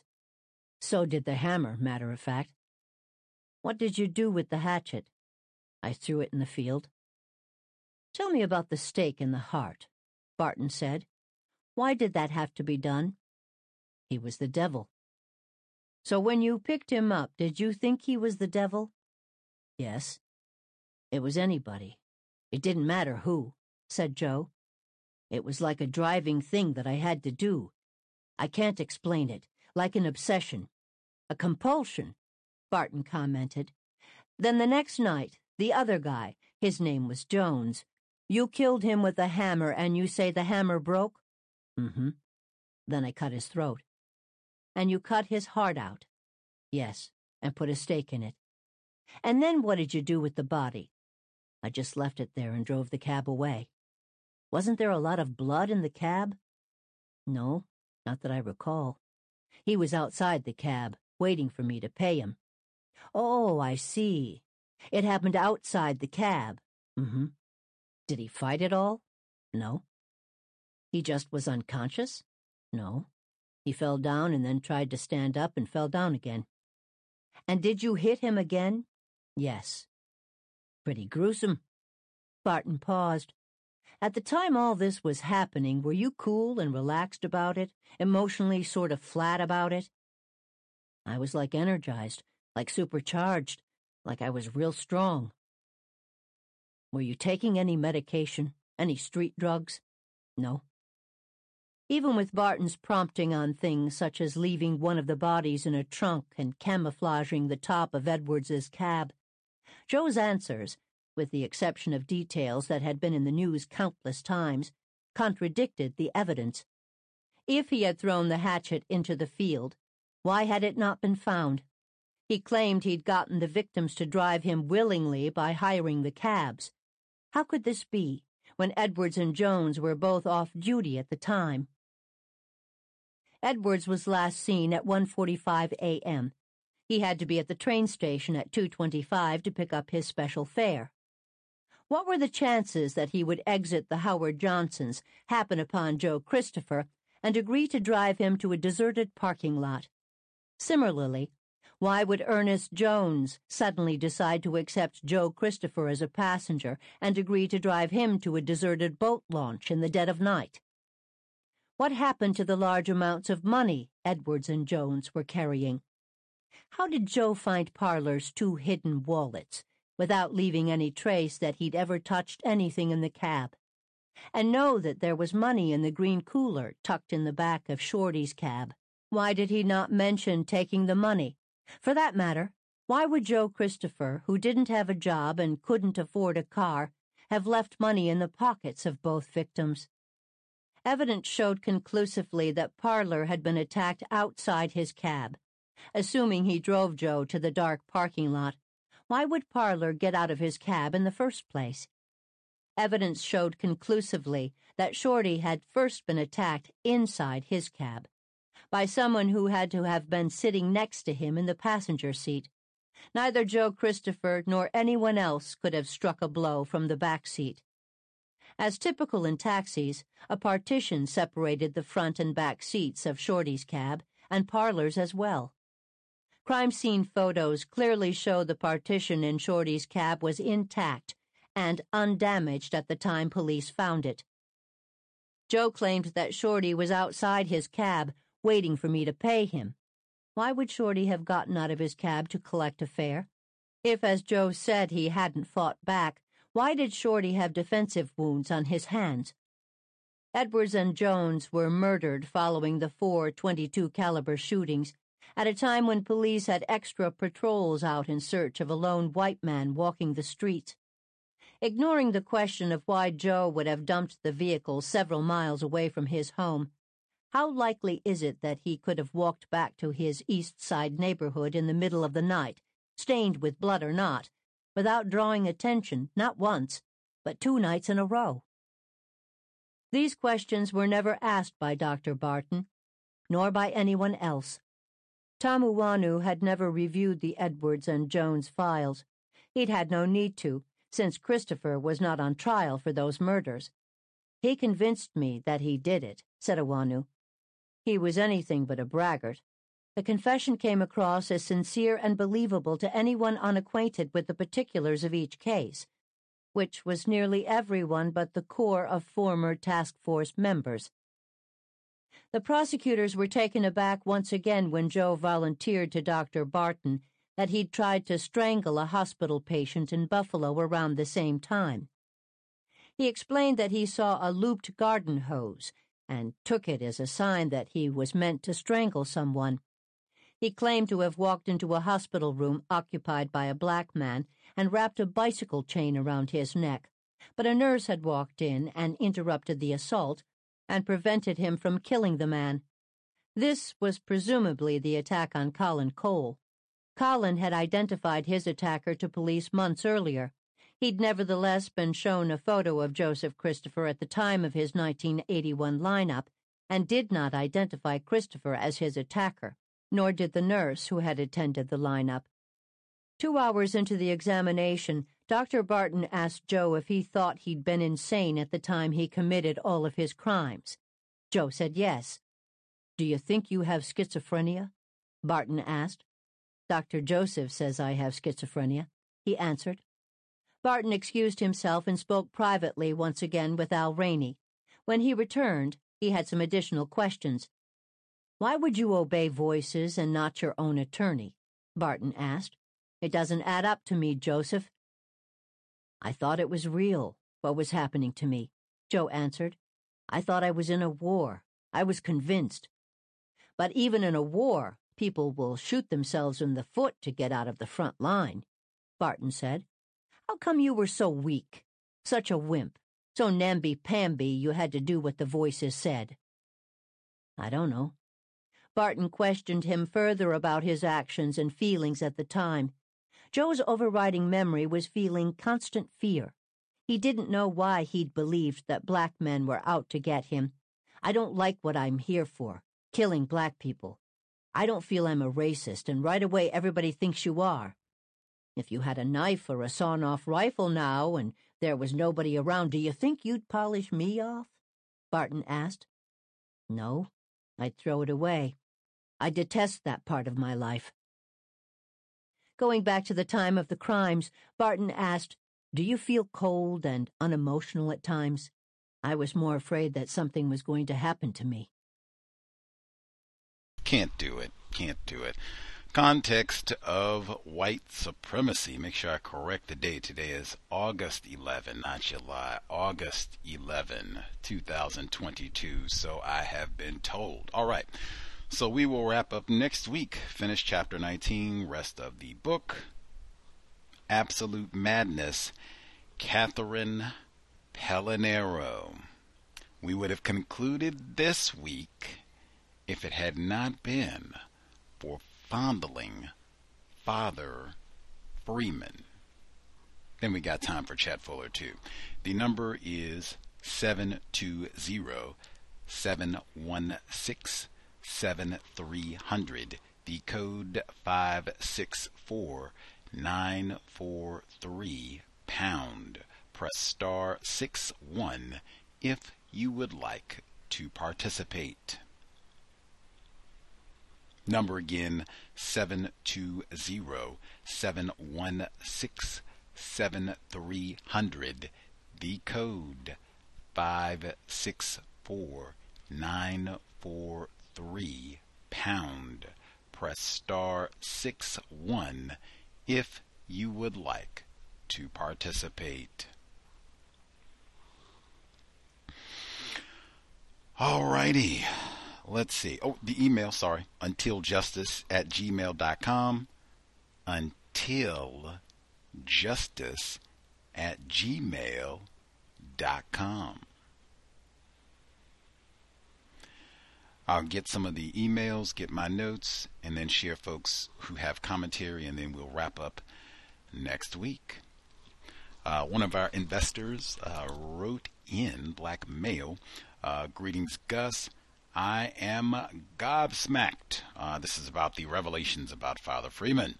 However, I shouldn't be, given the system of racism, white supremacy. How do the revelations regarding Father Freeman coincide with the publication of Absolute Madness? Again, this book was published in 2017. All of the reports that we heard at the beginning are from 2018 forward. Could it be another case of incompetent research or cover-up by a suspected racist author? No budget, janky laptop, and continual harassment by a suspected racist? Kudos to you, Mr. Renegade. Much obliged. Now again, we could say, and it would be factually accurate, hey, maybe she just, didn't hear anything. She didn't know. There were no whispers. Father Freeman. Maybe that's the case. Maybe nobody had really, made any big stinks about the Buffalo Catholic Church and all that at the time of this publication. Maybe that's so. You'll have to think on your own. Again, the movie Spotlight, which is about Boston, not Buffalo, came out in 2015 about the newspapers publishing reports in 2002. So everyone should have been well aware. Lots of folks like fondling Father Freeman. Chapter 19. I will say, man, oh man, it would have been criminal sloth if we had got through this book and Gus T had not mentioned, researched, oh man, this guy is one of the rapists. Jeez. Criminal sloth. Chapter 19. Number 1. As one senior task force member put it, there were basically two camps. There were those of us who said there was no way Christopher had anything to do with the Cabby murders, and those who just wanted to wrap things up. So common in the global system of racism, white supremacy. Truth is not a priority. Similar to the investigation of the so-called Atlanta child murders and Wayne Williams. Just wrap things up. Number 2, the Cab killings were mob-related since both Edwards and Jones were bookies. Why not copycats? There's apparently no shortage of racist white supremacists in Buffalo. That's a good point as well. Number 3, Therese Christopher, Joe's behavior during the year before his arrest, the extreme withdrawal, hiding plastic spoons and forks around the house, his anxieties and suspicions and complaints that the people on TV were talking about him, to Dr. Joseph what Therese described prodromal symptoms of a schizophrenic episode, the early symptoms. She had a background in psychiatric nursing. Was she completely forthcoming about his behavior prior to the year before his arrest, his childhood, things that might implicate her as a parent? Absolutely. And he's doing drugs and popping pills, like you see he's having these problems or whatever, and you know he's doing drugs? Come on, man, you should be on your job. Be diligent. Trained medical professional. Chop, chop. That's why I said all this. Oh, she was such a great woman. And oh, you're hanging out at the diocese with these child rapists. And then you got this extreme racist at the house. Nah, Therese is racist. That would be it, plain and simple. Like, you got a racist child. You got an extremely racist husband who hangs out with other racists in the neighborhood. Like, matter of fact, you should have reported Joey, and you should have reported Nicholas. He was taking shots at black people in the neighborhood. Call the police on him too. You didn't do that. Number 4. It's very, very hard to fake mental illness. People who are trying to fake it usually act clownish or stupid because they think it's how mentally ill would act. I always made a point of building relationships with guards at jail so I could ask them how an inmate behaved when I wasn't around, or they thought they were unobserved. He said, I found this interesting. Wrote in, for sure. Surveillance, under surveillance, all the time. Number 5. Dr. Russell Barton was a British-born psychiatrist. In his 60s, his reputation was laced with controversy. Metaphor, slipping a Mickey on us. Barton had been to the Bergen-Belsen concentration camp at the end of World War II. Dr. Welsing, he asserted that Bergen-Belsen had been a work camp rather than an extermination center. He concluded that there had been no deliberate intent on the part of the Germans to starve or exterminate the detainees. He viewed prisoner accounts of atrocities with skepticism, but appeared to accept the word of Nazi commandants. He was a nice man, Tom Inanu recalled. What? He is a Holocaust denier and also a nice man? And this guy has more credibility than Dr. Chalapa, but of course, he's white with a British accent. That's, killer. British accent, it is. Oh, they got James Bond 007 like right now. Oh, yeah. It's done deal. Certified expert for sure. Let's see. Number 6. The chest incisions were likewise precise, made with a very sharp knife. The great vessels had been cut with a very sharp instrument. This could not have been done with a weapon as clumsy as a hatchet. No matter how sharp, the hearts of both victims had been removed in a manner that indicated one assailant holding the rib cage apart while another reached in and cut all of the great vessels. The jobs had been done with deliberation and exactitude. I am certainly no mob expert, but these don't seem like mob hits. From my limited knowledge, secondhand of course, it's 2 bullet holes to the head, cut the throat or the body just disappears. Going to the trouble of cutting hearts out seems atypical. Number 7.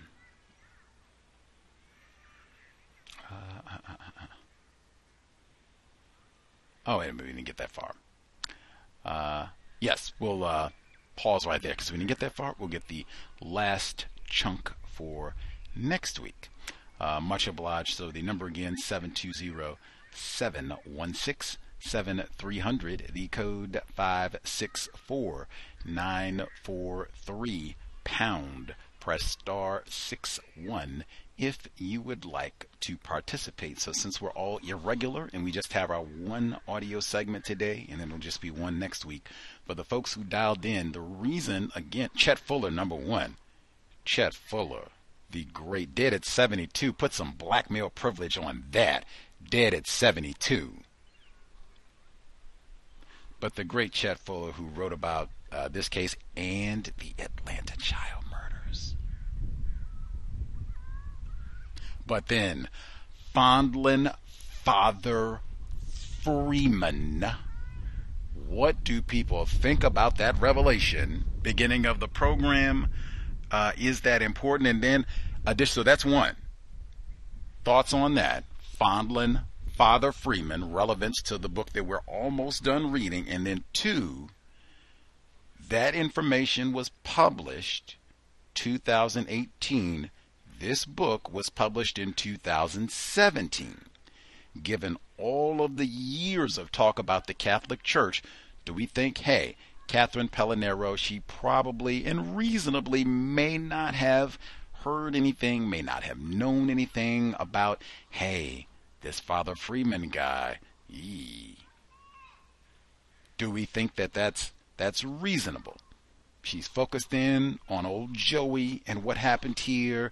And yes, Father Freeman is important to this book, but this information had not yet been published. And even if she did hear about it, it's what they call hearsay, libel, you don't want rumors, you want things that are solid and what have you. Do we think that's reasonable? Or do we think, hey, this is a white woman, award-winning journalist, a good-looking white woman, we are told, so you should have access. You should, hey, decades, 1,000 victims approximately, they say. Like, this is a lot to not have. Certainly when they do the edit, oh man, if they do a revised edition. So that's the two. What do we think about this information? Glad we got that in before we're all done. And then, do we think that's reasonable? Didn't know, didn't hear about it, all the rest. Or do you think there should have been something that she heard, knew about? Folks who dialed in with a hand up, Henry in Chicago, our caller at 2262. Can I be heard? Henry in Chicago, yes, sir. Hi, greetings, Gus. Greetings to all the callers and listeners. I know I haven't been participating, but I have been listening to the archives, so I am caught up with the readings so far. But I guess in regards to what you were talking about with the priest who was charged with abuse, there's an interesting website, and I think there's a couple of websites. One of the more popular websites is called bishopaccountability.org, bishop-accountability.org. This is basically a website that highlights and documents sexual abuse in the Roman Catholic Church. They've been around since 2003. And what is interesting is you can actually organize this by diocese. Buffalo has 208 cases of accusations. And what's also interesting about this is that this is actually more than what we have in the Archdiocese of Chicago, which the website says there was 180 accusations. Now, Chicago has its notorious sexual abuse priests. But I found this very interesting when you think about Buffalo and Chicago. Chicago being the third largest city in the country, Buffalo being the, I think, around 50th largest city in the country. Same thing with the archdiocese.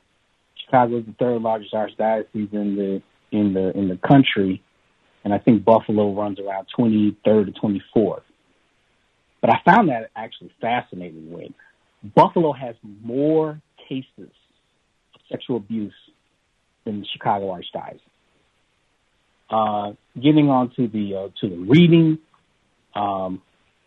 the cases of Edwards and Jones, black men being killed, having their hearts cut out. It just didn't seem like it was a priority to anybody to actually find the killers if it wasn't, Joseph Christopher. Matter of fact, it seemed like it was more to prove that he didn't do it than to just, say he's basically just a racist serial killer. So I thought that they were just kind of using those cases as just, he didn't kill these two people, but yet he killed the other folks. For me, it was just more of trying to prove that he didn't do it. And as this book has gone along in the last couple of pages, it just seems like the author is basically trying to humanize Joseph Christopher. He was this great guy. Then all of a sudden he just snapped. So, I often wondered, and then, all these battery of tests that they're giving Joseph Christopher, testing him if he was mentally stable or competent to stand trial. I wonder if they did this for Stanley Tookie Williams. Did they do this for John Muhammad? the DC sniper? Did they evaluate these guys and see if they were good guys and they just suddenly snapped? No, they just executed them. I'm interested, but obviously the author doesn't imply or give the race of the doctors who examined Joseph Christopher. I'm assuming they were all white. I didn't understand how it said that his refusal to talk was the clearest evidence of incompetency. I don't understand that.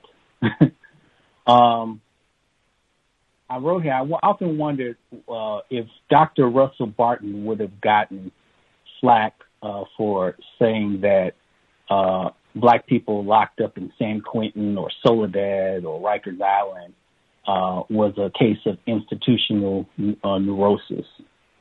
Probably not, but because he was saying that about white Jews, he gets labeled as as controversial. The use, I like how they use the term, did he use street drugs? Obviously, if he was a black man, they would have been more precise. He was smoking crack or heroin or, Quaaludes or, whatever. But I'm pretty sure precision was not a thing of white drug users. I agree with the emailer who mentioned about how if the murder of Jones and Edwards was precise in regards to cutting out their hearts, how could this be a mob hit? So that was the thing that I put in here as well. Like, they were implying that it was a mob hit. So how could are mobsters hiring surgeons now to be assassins? And then I think I noticed that Barton glossed over the actual killings that Christopher was actually charged for. He kept asking these questions about Jones and Edwards, but what was he thinking when he killed the 14-year-old black boy, Glenn Dunn? How come he didn't examine them then? Like, how do you get nerve to kill a 14-year-old black boy? So, but that's all I have on email. Much obliged, Henry in Chicago. I was thinking the same thing. Like, are we going to also hear what he has to say about the actual black males that he's charged with killing, and that even some of his white pals have kind of conceded, yeah, it seems like he probably did shoot those 3 niggers. But I don't think he carved the hearts out of these other guys. Like, hey, he's a good dude, Anybody can snap and kill 3 niggers. I might do that today. Incidentally, we do not think all of the attorneys who participate in these many competency hearings are white. We know the doctor, I do not want to say his name again, Chipelala, I think is it. My apologies if I mispronounced it, but really, have these difficult names. It's not Dr. Ben. We think he is non-white. He's the one that they keep saying he failed the certification exam. He had to take it 15 times. We think that is a non-white person. And the person, our investor who just emailed in, got his contact information. I'm going to check, see if maybe he'll be willing to chat it up so we can confirm, one, is he a non-white person, and see what he thinks. Them just saying, hey, you're just some no-count affirmative action non-white psychiatrist, you don't even have your credentials. You had to take the thing 15 times. They probably gave you some affirmative action pass, come in here and say that this white man is competent, he can stand trial. We think at least he is non-white. And in fact, I think the 2 doctors thus far that have found him competent have been non-white, we think. We don't know if they're black, but we think they've been non-white. We'll have to go back and double check. All right, again, the listener who emailed wrote about this, I think last week or the week before, we think, because we think that might even be part of the racism on the part of the author, maybe in her focusing on, because she said it this week too, coming back to this guy's credentials, saying, oh man, he failed the thing. He's not even certified. Let's see. Our caller at 2262. Did you have commentary as well, sir? Have you heard? Yes, sir. Yes, sir. Thank you for taking my call, Gus, and greetings everyone on the line. I want to point out some of Joey's comments about quote-unquote seeing the devil when it came to killing these non-white black victims. And the psychiatrist who was speaking to him, and he, I guess, name-called him, I call him a penny-ante wimp and a sissy for what he did, and he didn't, I guess, attack this white person. But I will compare that to the situation with his fellow soldier when he said or claimed that he got called a faggot. That's the reason why he attacked him. I find that to be a contradiction and probably just a racist lie.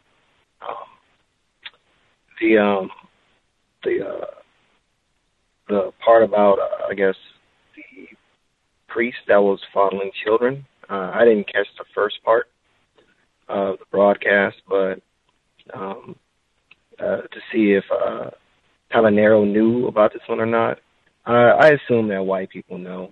I mean, who's all the pedophiles in the area, just to be on the safe side. So I think that was an act of white supremacy by her not including that in this whole book. And this is further critique about the author. I thought it was interesting that she is narrating the book, and when she speaks in reference to Joey, to me it sounds like it puts him in a more of an innocent stance, because this is a higher pitched voice speaking for a mass murderer. So I think that was probably part of her racist deception to narrate this book and make him much more of a sympathetic person, sympathetic individual. But those are things I want to point out for now. But thanks for taking my call, Gus. Much obliged, sir. That's interesting code. He just takes the assumption white people are informed. So she knew, or should have known, could have known, had access to this information, and just, did not snitch, as was the case for his entire life. He was never charged. The same thing for the white physician, University of Michigan, never charged. Fondling Father Freeman. Context of white supremacy. Star 6-1 if you have commentary. We'll finish it out next week. Let's see.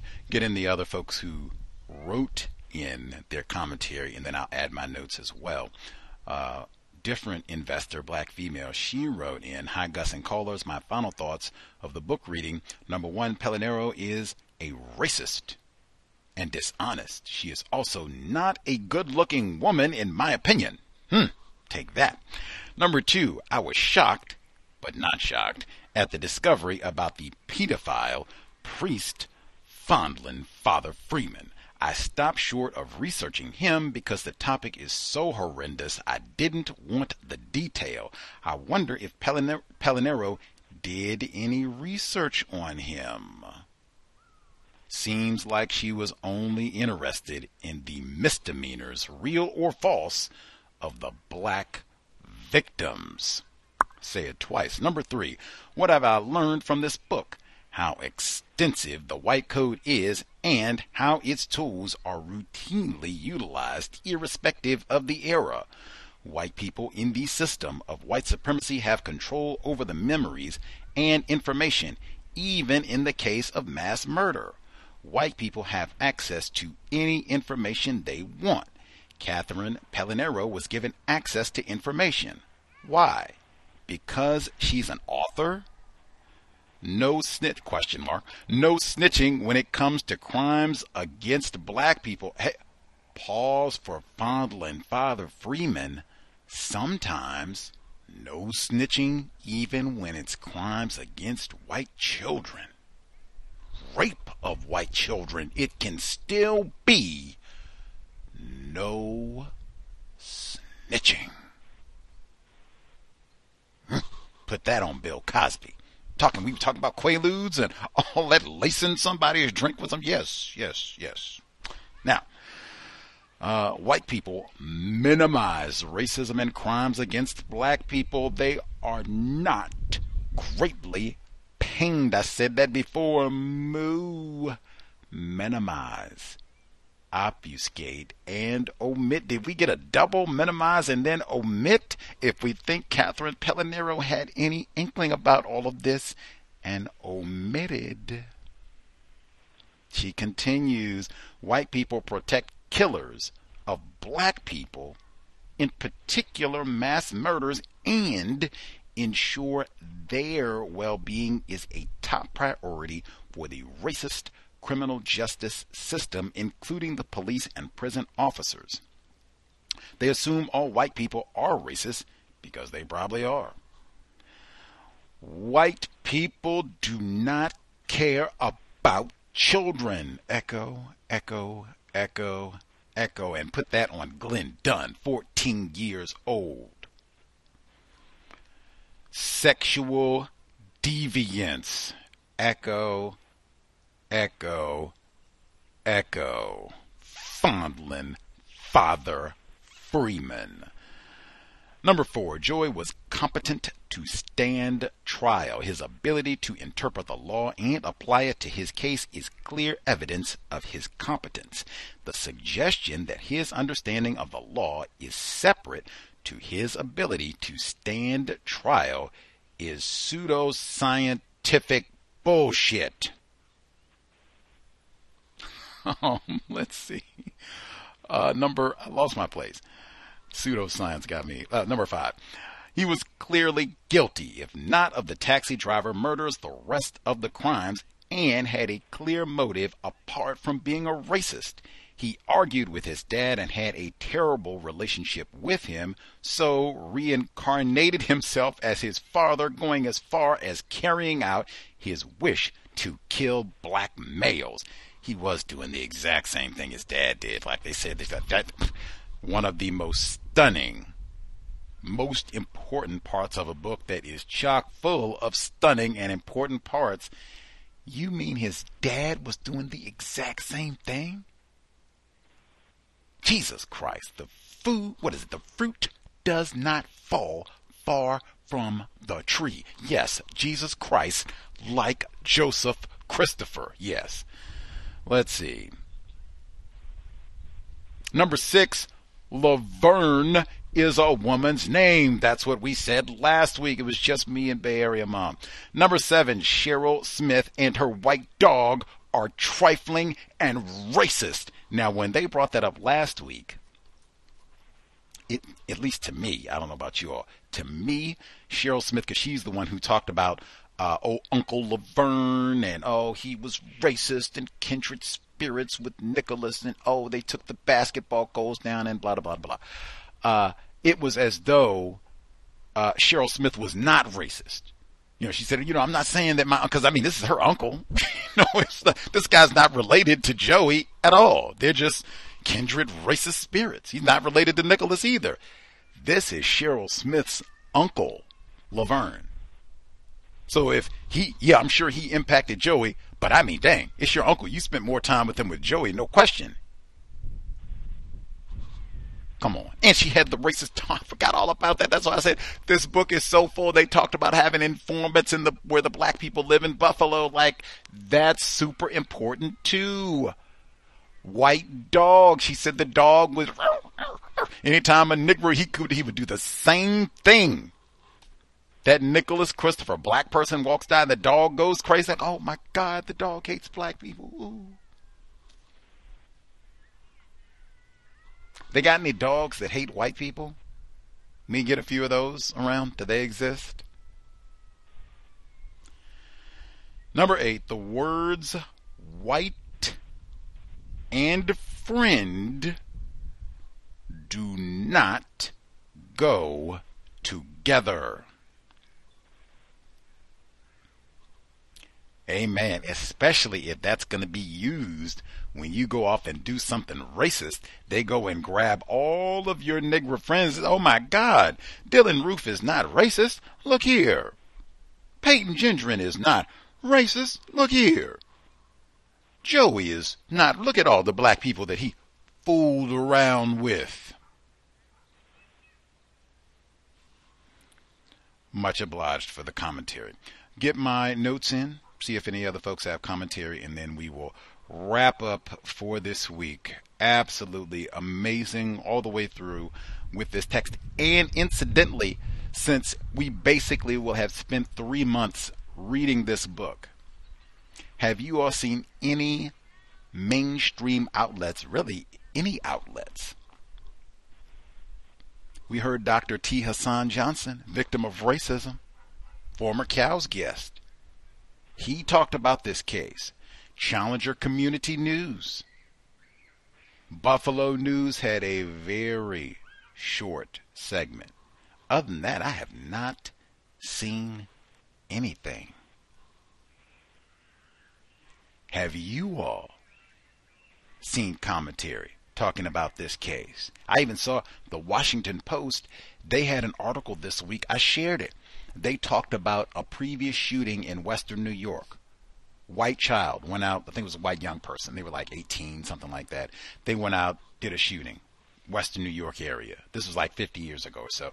They compared it to Peyton Gendron. I said, dang, you skipped right over Joseph. And this didn't even happen in Buffalo, the incident that they were talking about. It just happened that the black attorney who's representing some of the victims for the shooting this year, he worked on this case from 50 years ago too. But I mean, dang, there was a shooting that happened right in Buffalo that has been totally ignored, that has so much relevance for so many reasons.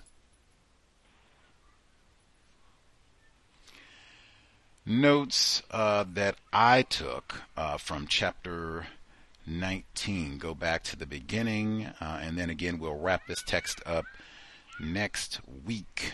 Wow, taking lots of notes. Some of these chapters are kind of chunky because it seemed like we got a lot of reading in, even though we didn't do a whole lot this week, and we didn't even get through the whole chapter. So she starts chapter 19. She's talking about the lack of evidence that they had against Joseph Christopher. I really have not seen any evidence of like sparkling police work in any of this. Like, I think they said they had thousands of suspects.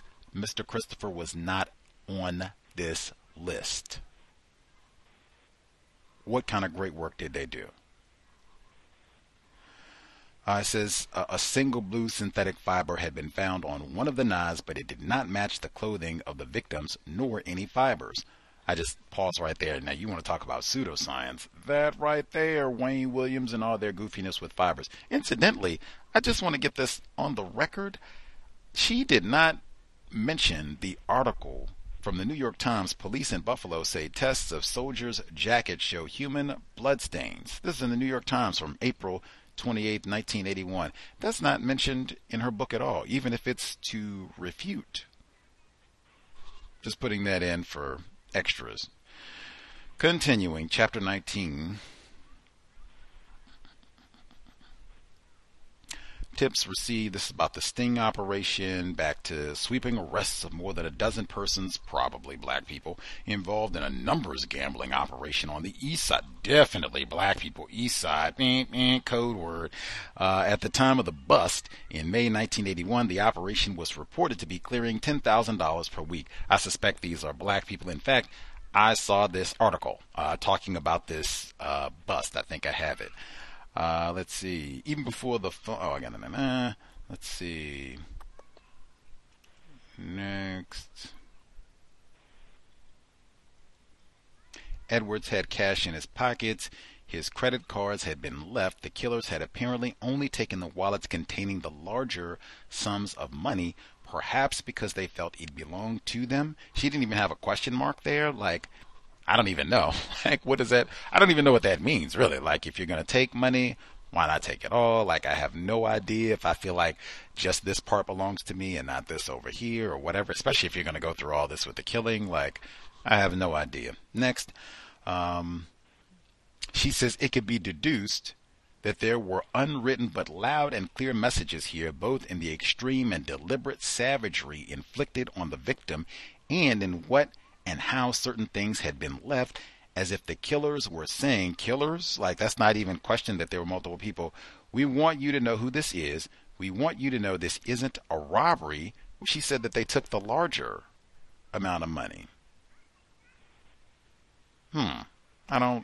If they took the larger money, then this is a robbery, at least a somewhat robbery. We want you to know what we're capable of. A message, perhaps, or a potent warning intended not for police, but perhaps for other numbers runners who might think of running afoul of the organization. Is there a history of this sort of like savage mutilation of a corpse in the numbers running it? Like, we read Minister Malcolm X's autobiography. Now, you want to talk about sexual perversion. Lots of that there too. But I mean, hey, I ran numbers. I don't remember him saying anything. Violence, yes. Shoot the yes, all that. Blah, blah, blah. Shoot somebody, all that. Got it. Did we miss a chapter where they talked about we carve up people and take out their heart as a warning, you know? You run afoul of West Indian Archie and we will gut you right now. Where was that chapter? You got to come up with something. You got to, way better than that, Pelinero or anybody else. Let's see. She says that both Parler Edwards, Ernest Shorty Jones knew Colin Cole, which, I guess, okay, maybe they knew each other, maybe they didn't. Again, I say based on what I read in this book. I said it the first time I heard about the case of Colin Cole. That was the one that was almost strangled, where a nurse said they saw a white guy in there doing it. And she said Colin might have strangled himself or some nonsense. Oh, the police officer said that, yeah. Anyway, flipping with I said, did Joey know Colin Cole?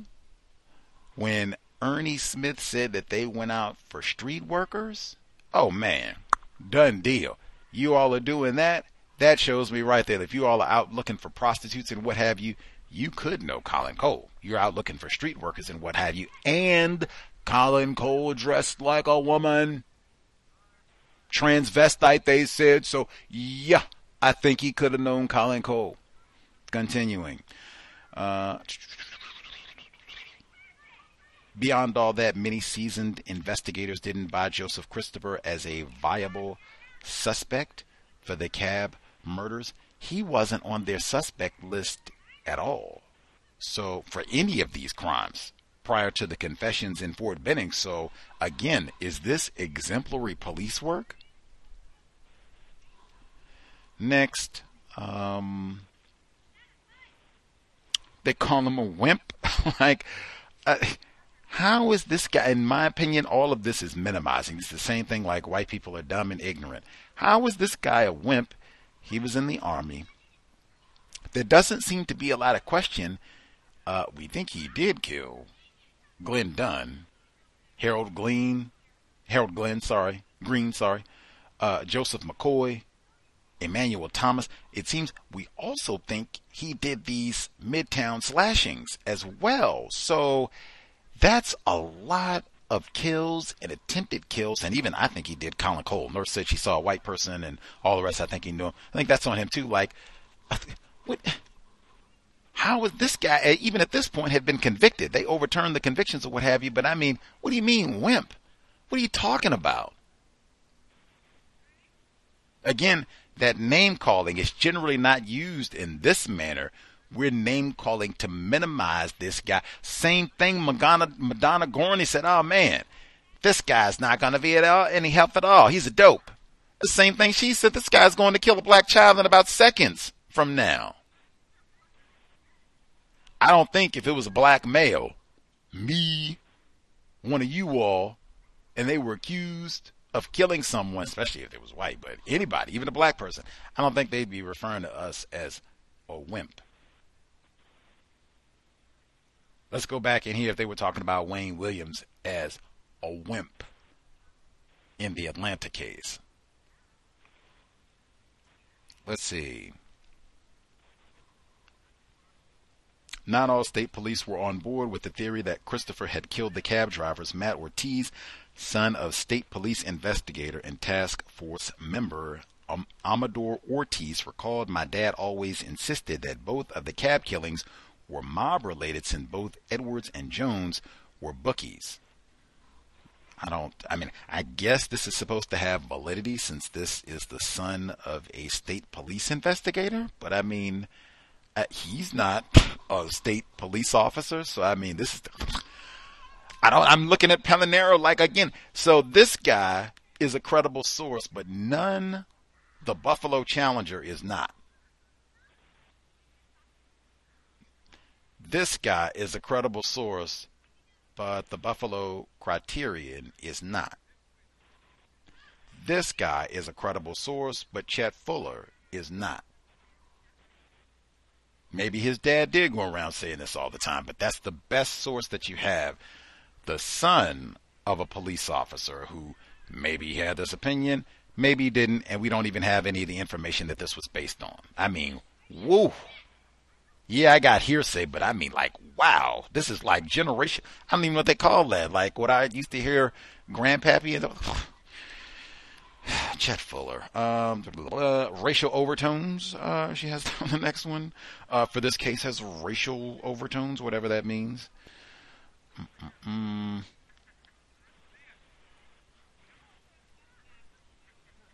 We had this before. Christopher refusing to talk being evidence of his incompetency.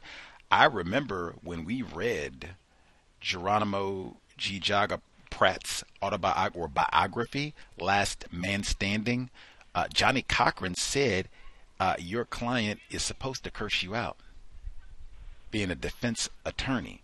So them being uncooperative, they get mad with you, want to fire you, all of that. That is typical. Supposed to happen. So no, I do not view that as incompetency, the client not cooperating with the defense attorneys. Not at all. Let's see.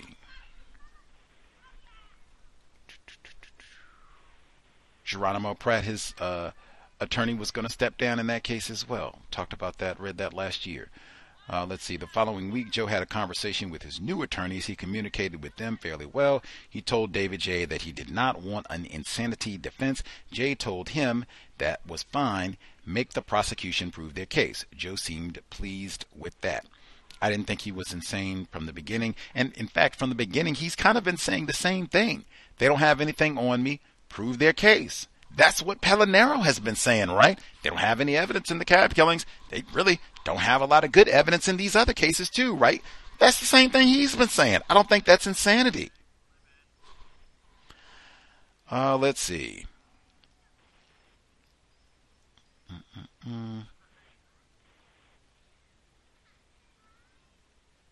I never even heard of the not guilty by reason of mental disease or defect. I never even heard, like, is that something that's exclusive to New York State, or do they have that like across the land? I'd never, like, seriously, I'd never heard of that. I've heard of, yes, not guilty, insane, not competent, all of that. I've heard of that before, but reason of mental disease or defect, and this is different from an insanity plea or you're not competent to stand trial. That's totally different. Like, wow. Wow. Being classified as white is absolutely amazing. It's like there's a totally different law book, totally different rules apply to you that are favorable to you in every situation. They continue. I said that was also huge. I cannot emphasize that enough. It is so sickening. This book is a glaring illustration of how in the system of white supremacy, it is never white women are not racist. The white women right in this book, all the way through to the author, Pelinero, Madonna Gorney. I forgot to tell them that Joey was out there because I felt comfortable seeing that white face, even a dopey one, in this sea of niggers.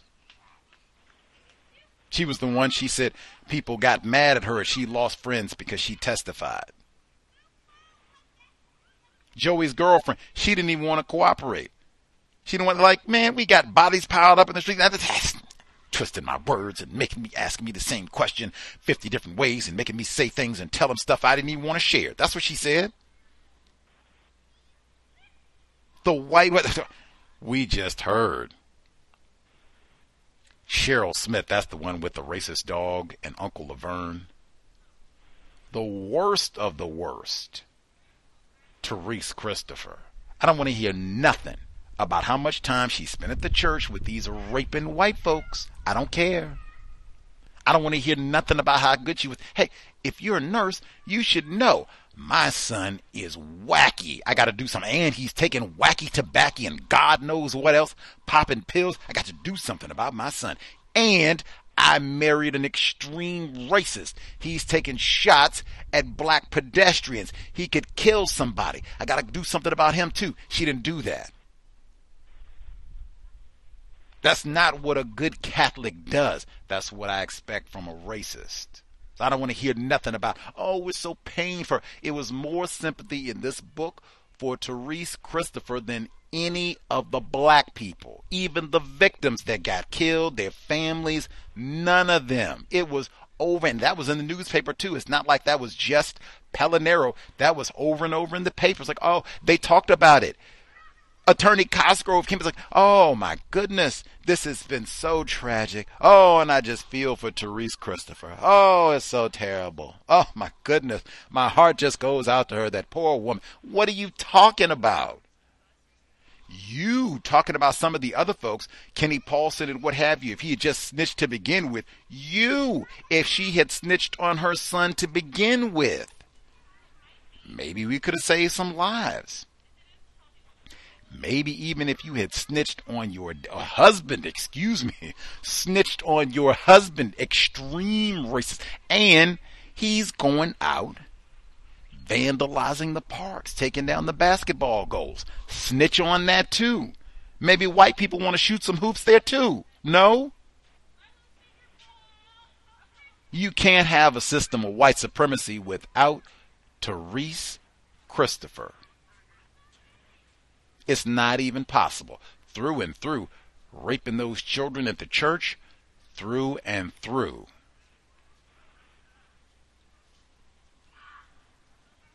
Rest of my notes. John Hopkins. Dr. Joseph had a wealth of experience in identifying and treating schizophrenia. Worked at John Hopkins. Man, you want to talk about wealth of experience and mistreating niggers. Talked about John Hopkins extensively. Medical apartheid and the immortal life of Henrietta Lacks. Let's see. Oh man, come on, Pelinero. She said, just as Dr. Joseph was certain of this, that Christopher was mentally ill, had schizophrenia, he was equally certain there would be a rejection of the explanation of mental illness, both in court and in general public, who would continue to insist on a motive they could better understand. Pause right there. I do understand mental illness. We had someone I used to talk to pretty frequently. She said black people victims of racism do not qualify for mental health. I understand and have tremendous regard for mental health as a serious problem. I also understand that sometimes you just got racists. Many times we get the minimizing of white people practicing racism. Do I think Joey had some mental problems? Absolutely. Do I think he understood right and wrong enough in this to be convicted? Stand trial? Absolutely.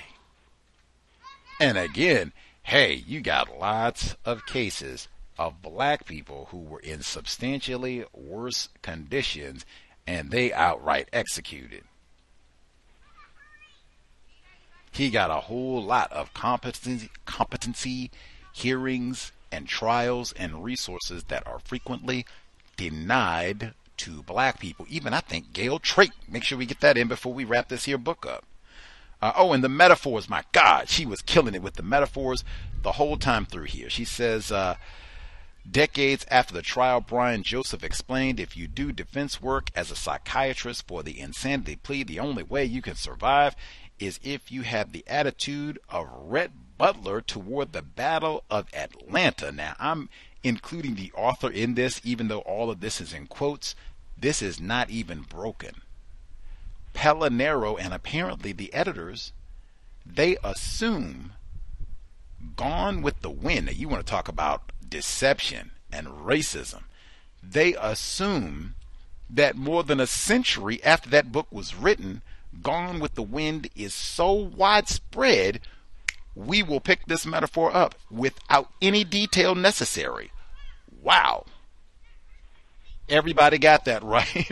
Our 21st century audience, everybody read moldy old Gone with the Wind. I don't know, maybe that's required reading for students in the Georgia area, but I mean, really. The arrogance of such an assumption and the white supremacy of such an assumption, even the metaphor. That book was regarded as history for the longest. Happy Niggers. Bill Russell talked about that exactly, the happy Niggers. Just here to serve old Scarlet.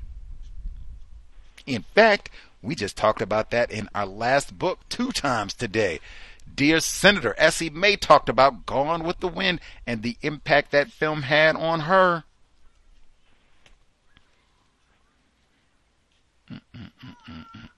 Again, she mentioned that she said it so explicitly. I think it's Dr. Chappella, making me say these wacky names. Dr. Chappella, I think it is. When she said this time around, the opinion of a doctor from a state hospital who kept flunking his board exams might not be sufficient. Continuing to bring that up, we think he was non-white. I think he was. Let's see. Dr. Barden, British-born expert.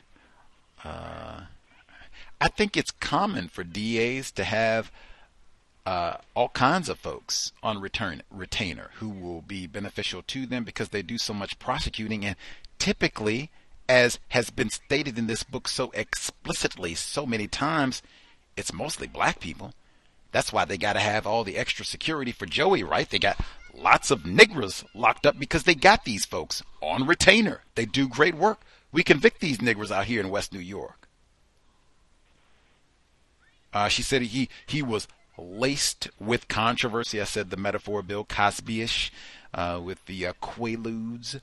Let's see. Dr. Barton had far out ideas. I don't even know what that means. Let's see.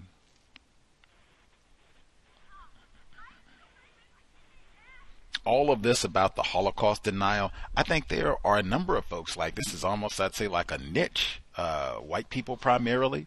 And some of this is just, I think some of these folks might be racist, right? That's kind of a controversial one. Some white people argue and bicker about are some of the individuals who are classified as Jewish who could be accepted as white. Are they white? And they'll squabble and argue about that. That can be a big source of controversy and conflict for some folks classified as white. So this could be, what this is, his brand of white supremacy racism. He doesn't like the so-called Jews, so-called. Let's see.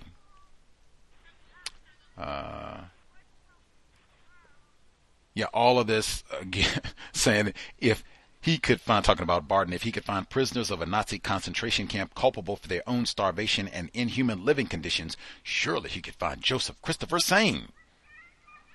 Really? The metaphors? Really?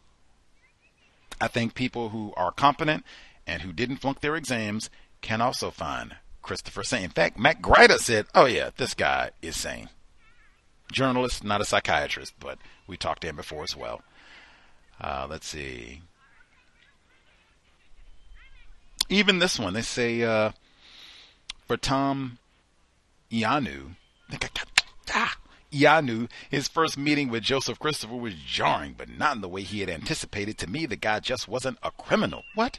Ianu recalled, from the first impression, I felt sorry for him. What? Terribly sorry for him. What? He was not a monster at all. Who are the monsters? Terribly sorry for him. He was not a monster at all. The opposite, a quiet man. I'm stunned with how many times he gets described throughout this whole ordeal as a quiet, nice fella. I've never killed anybody. I, like Joey, I have been called a faggot. I did not go grab a paring knife and pierce someone in the chest. I did not drop out of high school.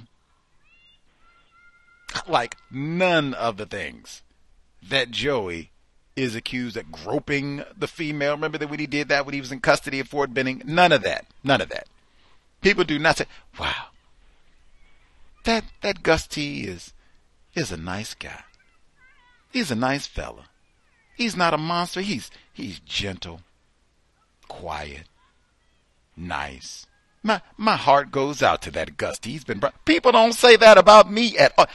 That nigger is a monster. There are non-white.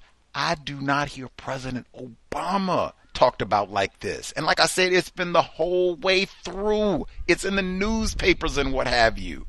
He was such a nice, he went to church. Oh, he just lived in the choir. Oh, he shoveled all my snow. Remember that time he made us a snowman? Oh, he is the greatest thing ever. We love Joey. And in the parade, the black people, wasn't he great? Oh, we love Joey. He's the greatest white guy ever.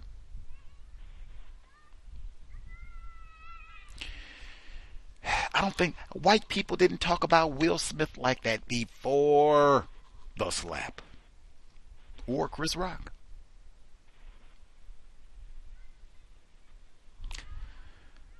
Let's see. They said nobody had a bad word to say about him. He hit age 25 and went off. Now I will pause right here. Now you drop out of school and are popping pills. Come on. And in fact, rewind. They talked about at the gun club. That's in Matt Greider's book. At the gun club, he got an attitude. He was mad.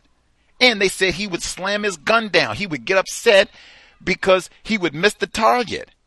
I don't want to hear no nonsense about, oh, no, everything. He was great until they, wait a minute. He dropped out of high school, didn't he? Oh, okay, right. And he was slamming the gun down? Oh, okay. And he got mad because he lost the presidency at the gun club to a nigger?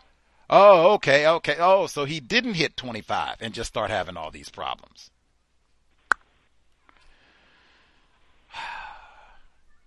Nobody had a bad word to say about him. Get out of here. I bet if he was a Negro, they'd had all kinds of bad things to say about him.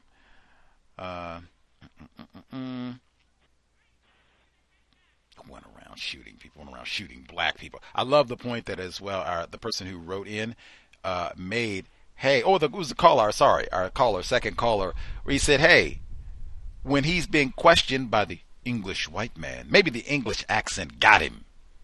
An Englishman comes in and calls you a wimp, it doesn't sound the same. Like, wow, I can't really stab an Englishman, a white Englishman. Like, I can't really kill James Bond here. Like, that's not acceptable.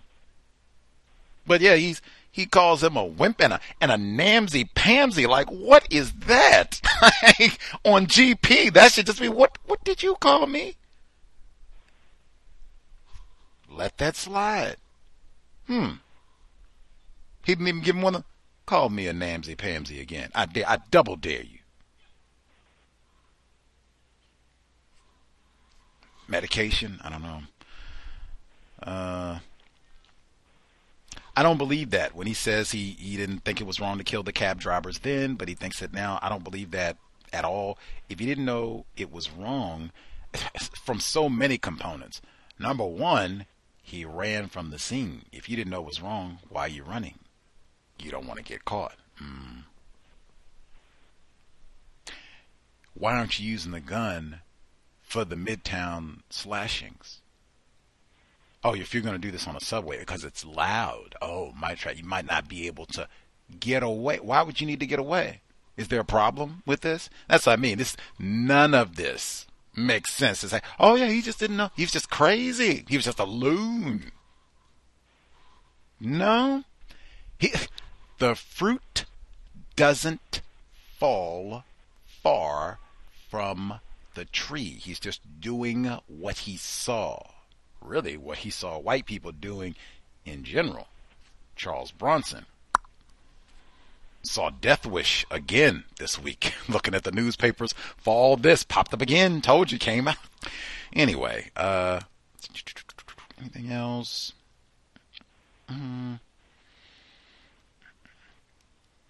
I don't know with this whole thing when he's talking about the cab drivers. I don't know if he's lying. Is he, because he had done that before, like he's kind of messing around with these folks who was talking to him. I don't know if he's doing all of that. To me, that is not evidence of his guilt, innocence, none of the above. I take it, I evaluate.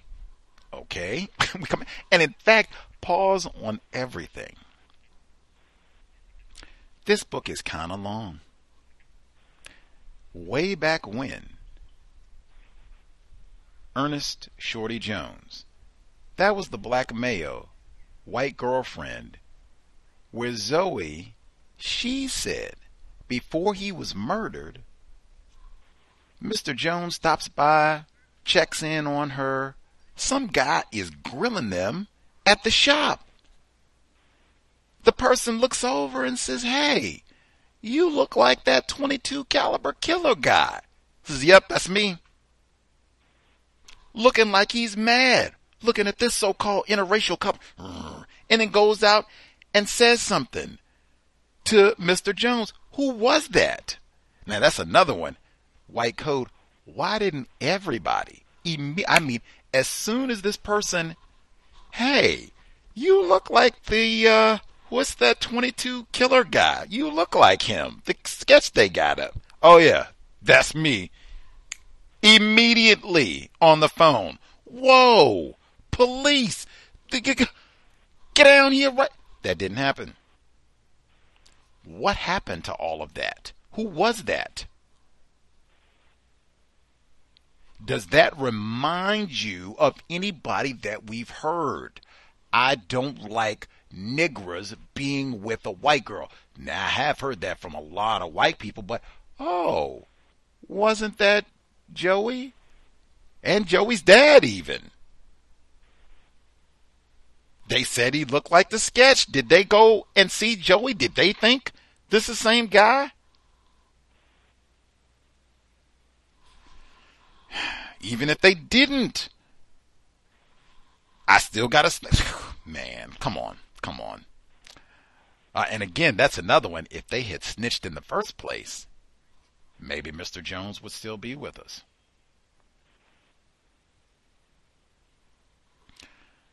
Let's see. Given the shoddiness of the police, where she says, "Hey, if he snatched this heart out as he said, put a stake through it, an animal came along which picked it up," which could have happened. She says, "So, okay, if that happened, wouldn't there be traces of blood?" Yeah, maybe. Maybe not, depending on where it landed. And now, how great a police work do I think would have been done? Chet Fuller said the police at the precincts, they got pictures of the sketch up. Folks saying, "Hey, man of the year, my hero." If that's the case, do I think they would have done and again, hey, they said they had 2,000 suspects. Joey wasn't one of them. I don't think they did exemplary work in this case. That's just my view. So maybe they would have found it if they had been a blunt stayed. Maybe they wouldn't have. We talked to Matt Gright. He said, "Hey, Joey doesn't run his mouth in Fort Benning. Maybe they don't catch him at all." Anything else? She brought Zoe back up. We didn't get a bring back up of, dang, this was the one They said, yeah, we talked to this guy before. You look like the sketch. That should have been brought back up, in my opinion, too.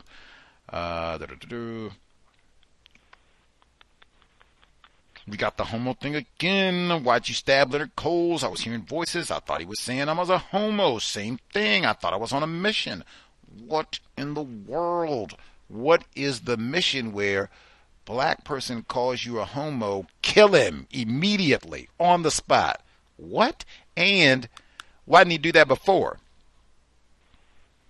All the other people, he didn't do that. Just kill somebody on the spot so that they could have been grabbed and seen. All the others, he was super incognito, on the sly. Whew, stealth. If he was really crazy. Let's see.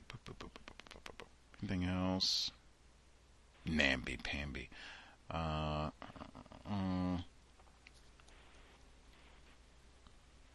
He says, I thought that this will be my last one, then we wrap up. He says, Joe's overriding memory was feeling constant fear. White genetic annihilation.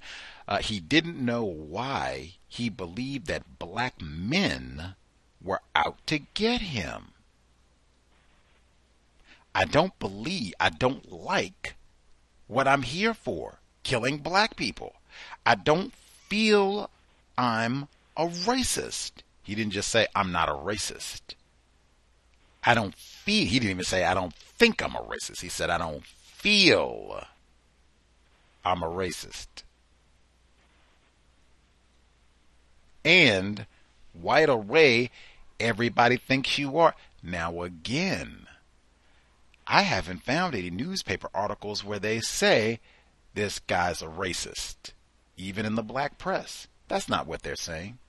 They say this guy was attacking black people, which is true. They're not calling him a racist.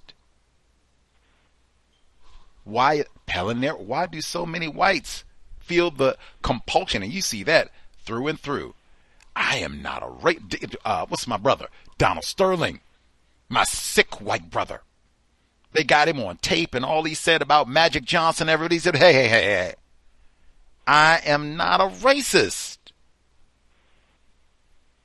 I just don't want Magic at my game. You get that AIDS-spreading Negro out of here. Don't bring any other nigga. And he said the same thing. Don't bring these black guys. It wasn't black people. It was black males. Specifically, maybe he had the same fear that Joey had. These black males are out to get me. I got to do something about it.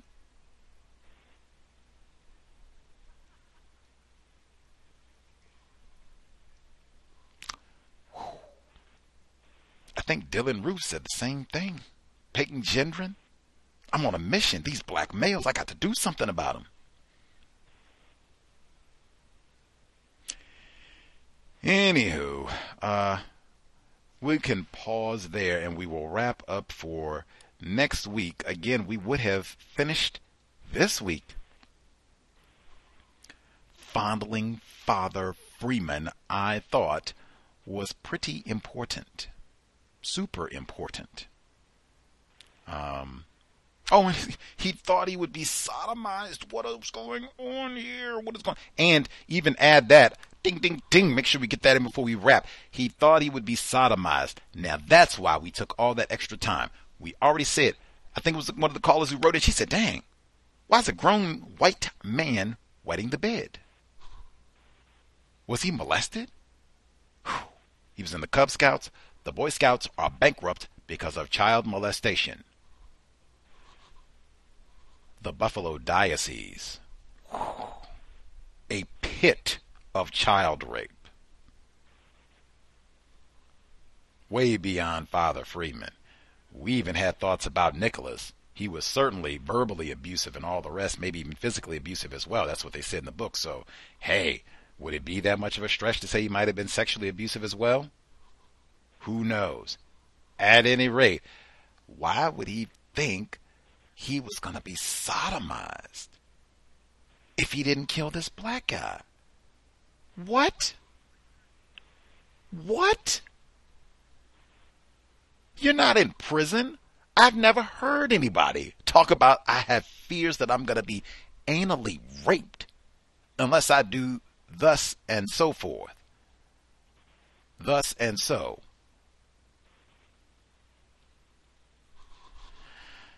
And anally raped by black males? What? What? That's why we spent all of this, every page of the book.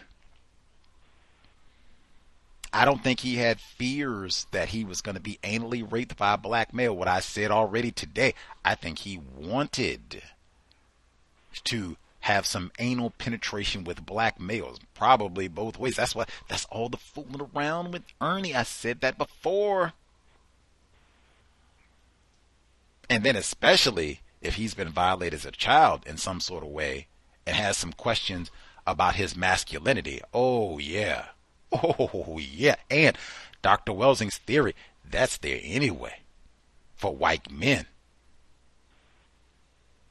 Fear of white genetic annihilation and viewing black males as a threat, that might be intensified if you are a white male and you have been sexually violated as a child or even as an adult. That fear may be intensified. I'm just theorizing. Hard to say, but I mean, wow, it is quite a bit to ponder over. Anywho, did our broadcast. I thought we were going to be short today, and we were not. Did full time. Didn't see any other hands, so I will assume folks are satisfied. We will wrap up next week. Last segment, and then we'll have time for folks to share if they have final thoughts on Father Freeman, whether or not Pelinero could have reasonably known about this information or speculated, heard about any of this with the Buffalo Diocese, things of that nature, final takeaways from this text, and even application to the Gendron case moving forward. We'll do our grand finale next Thursday.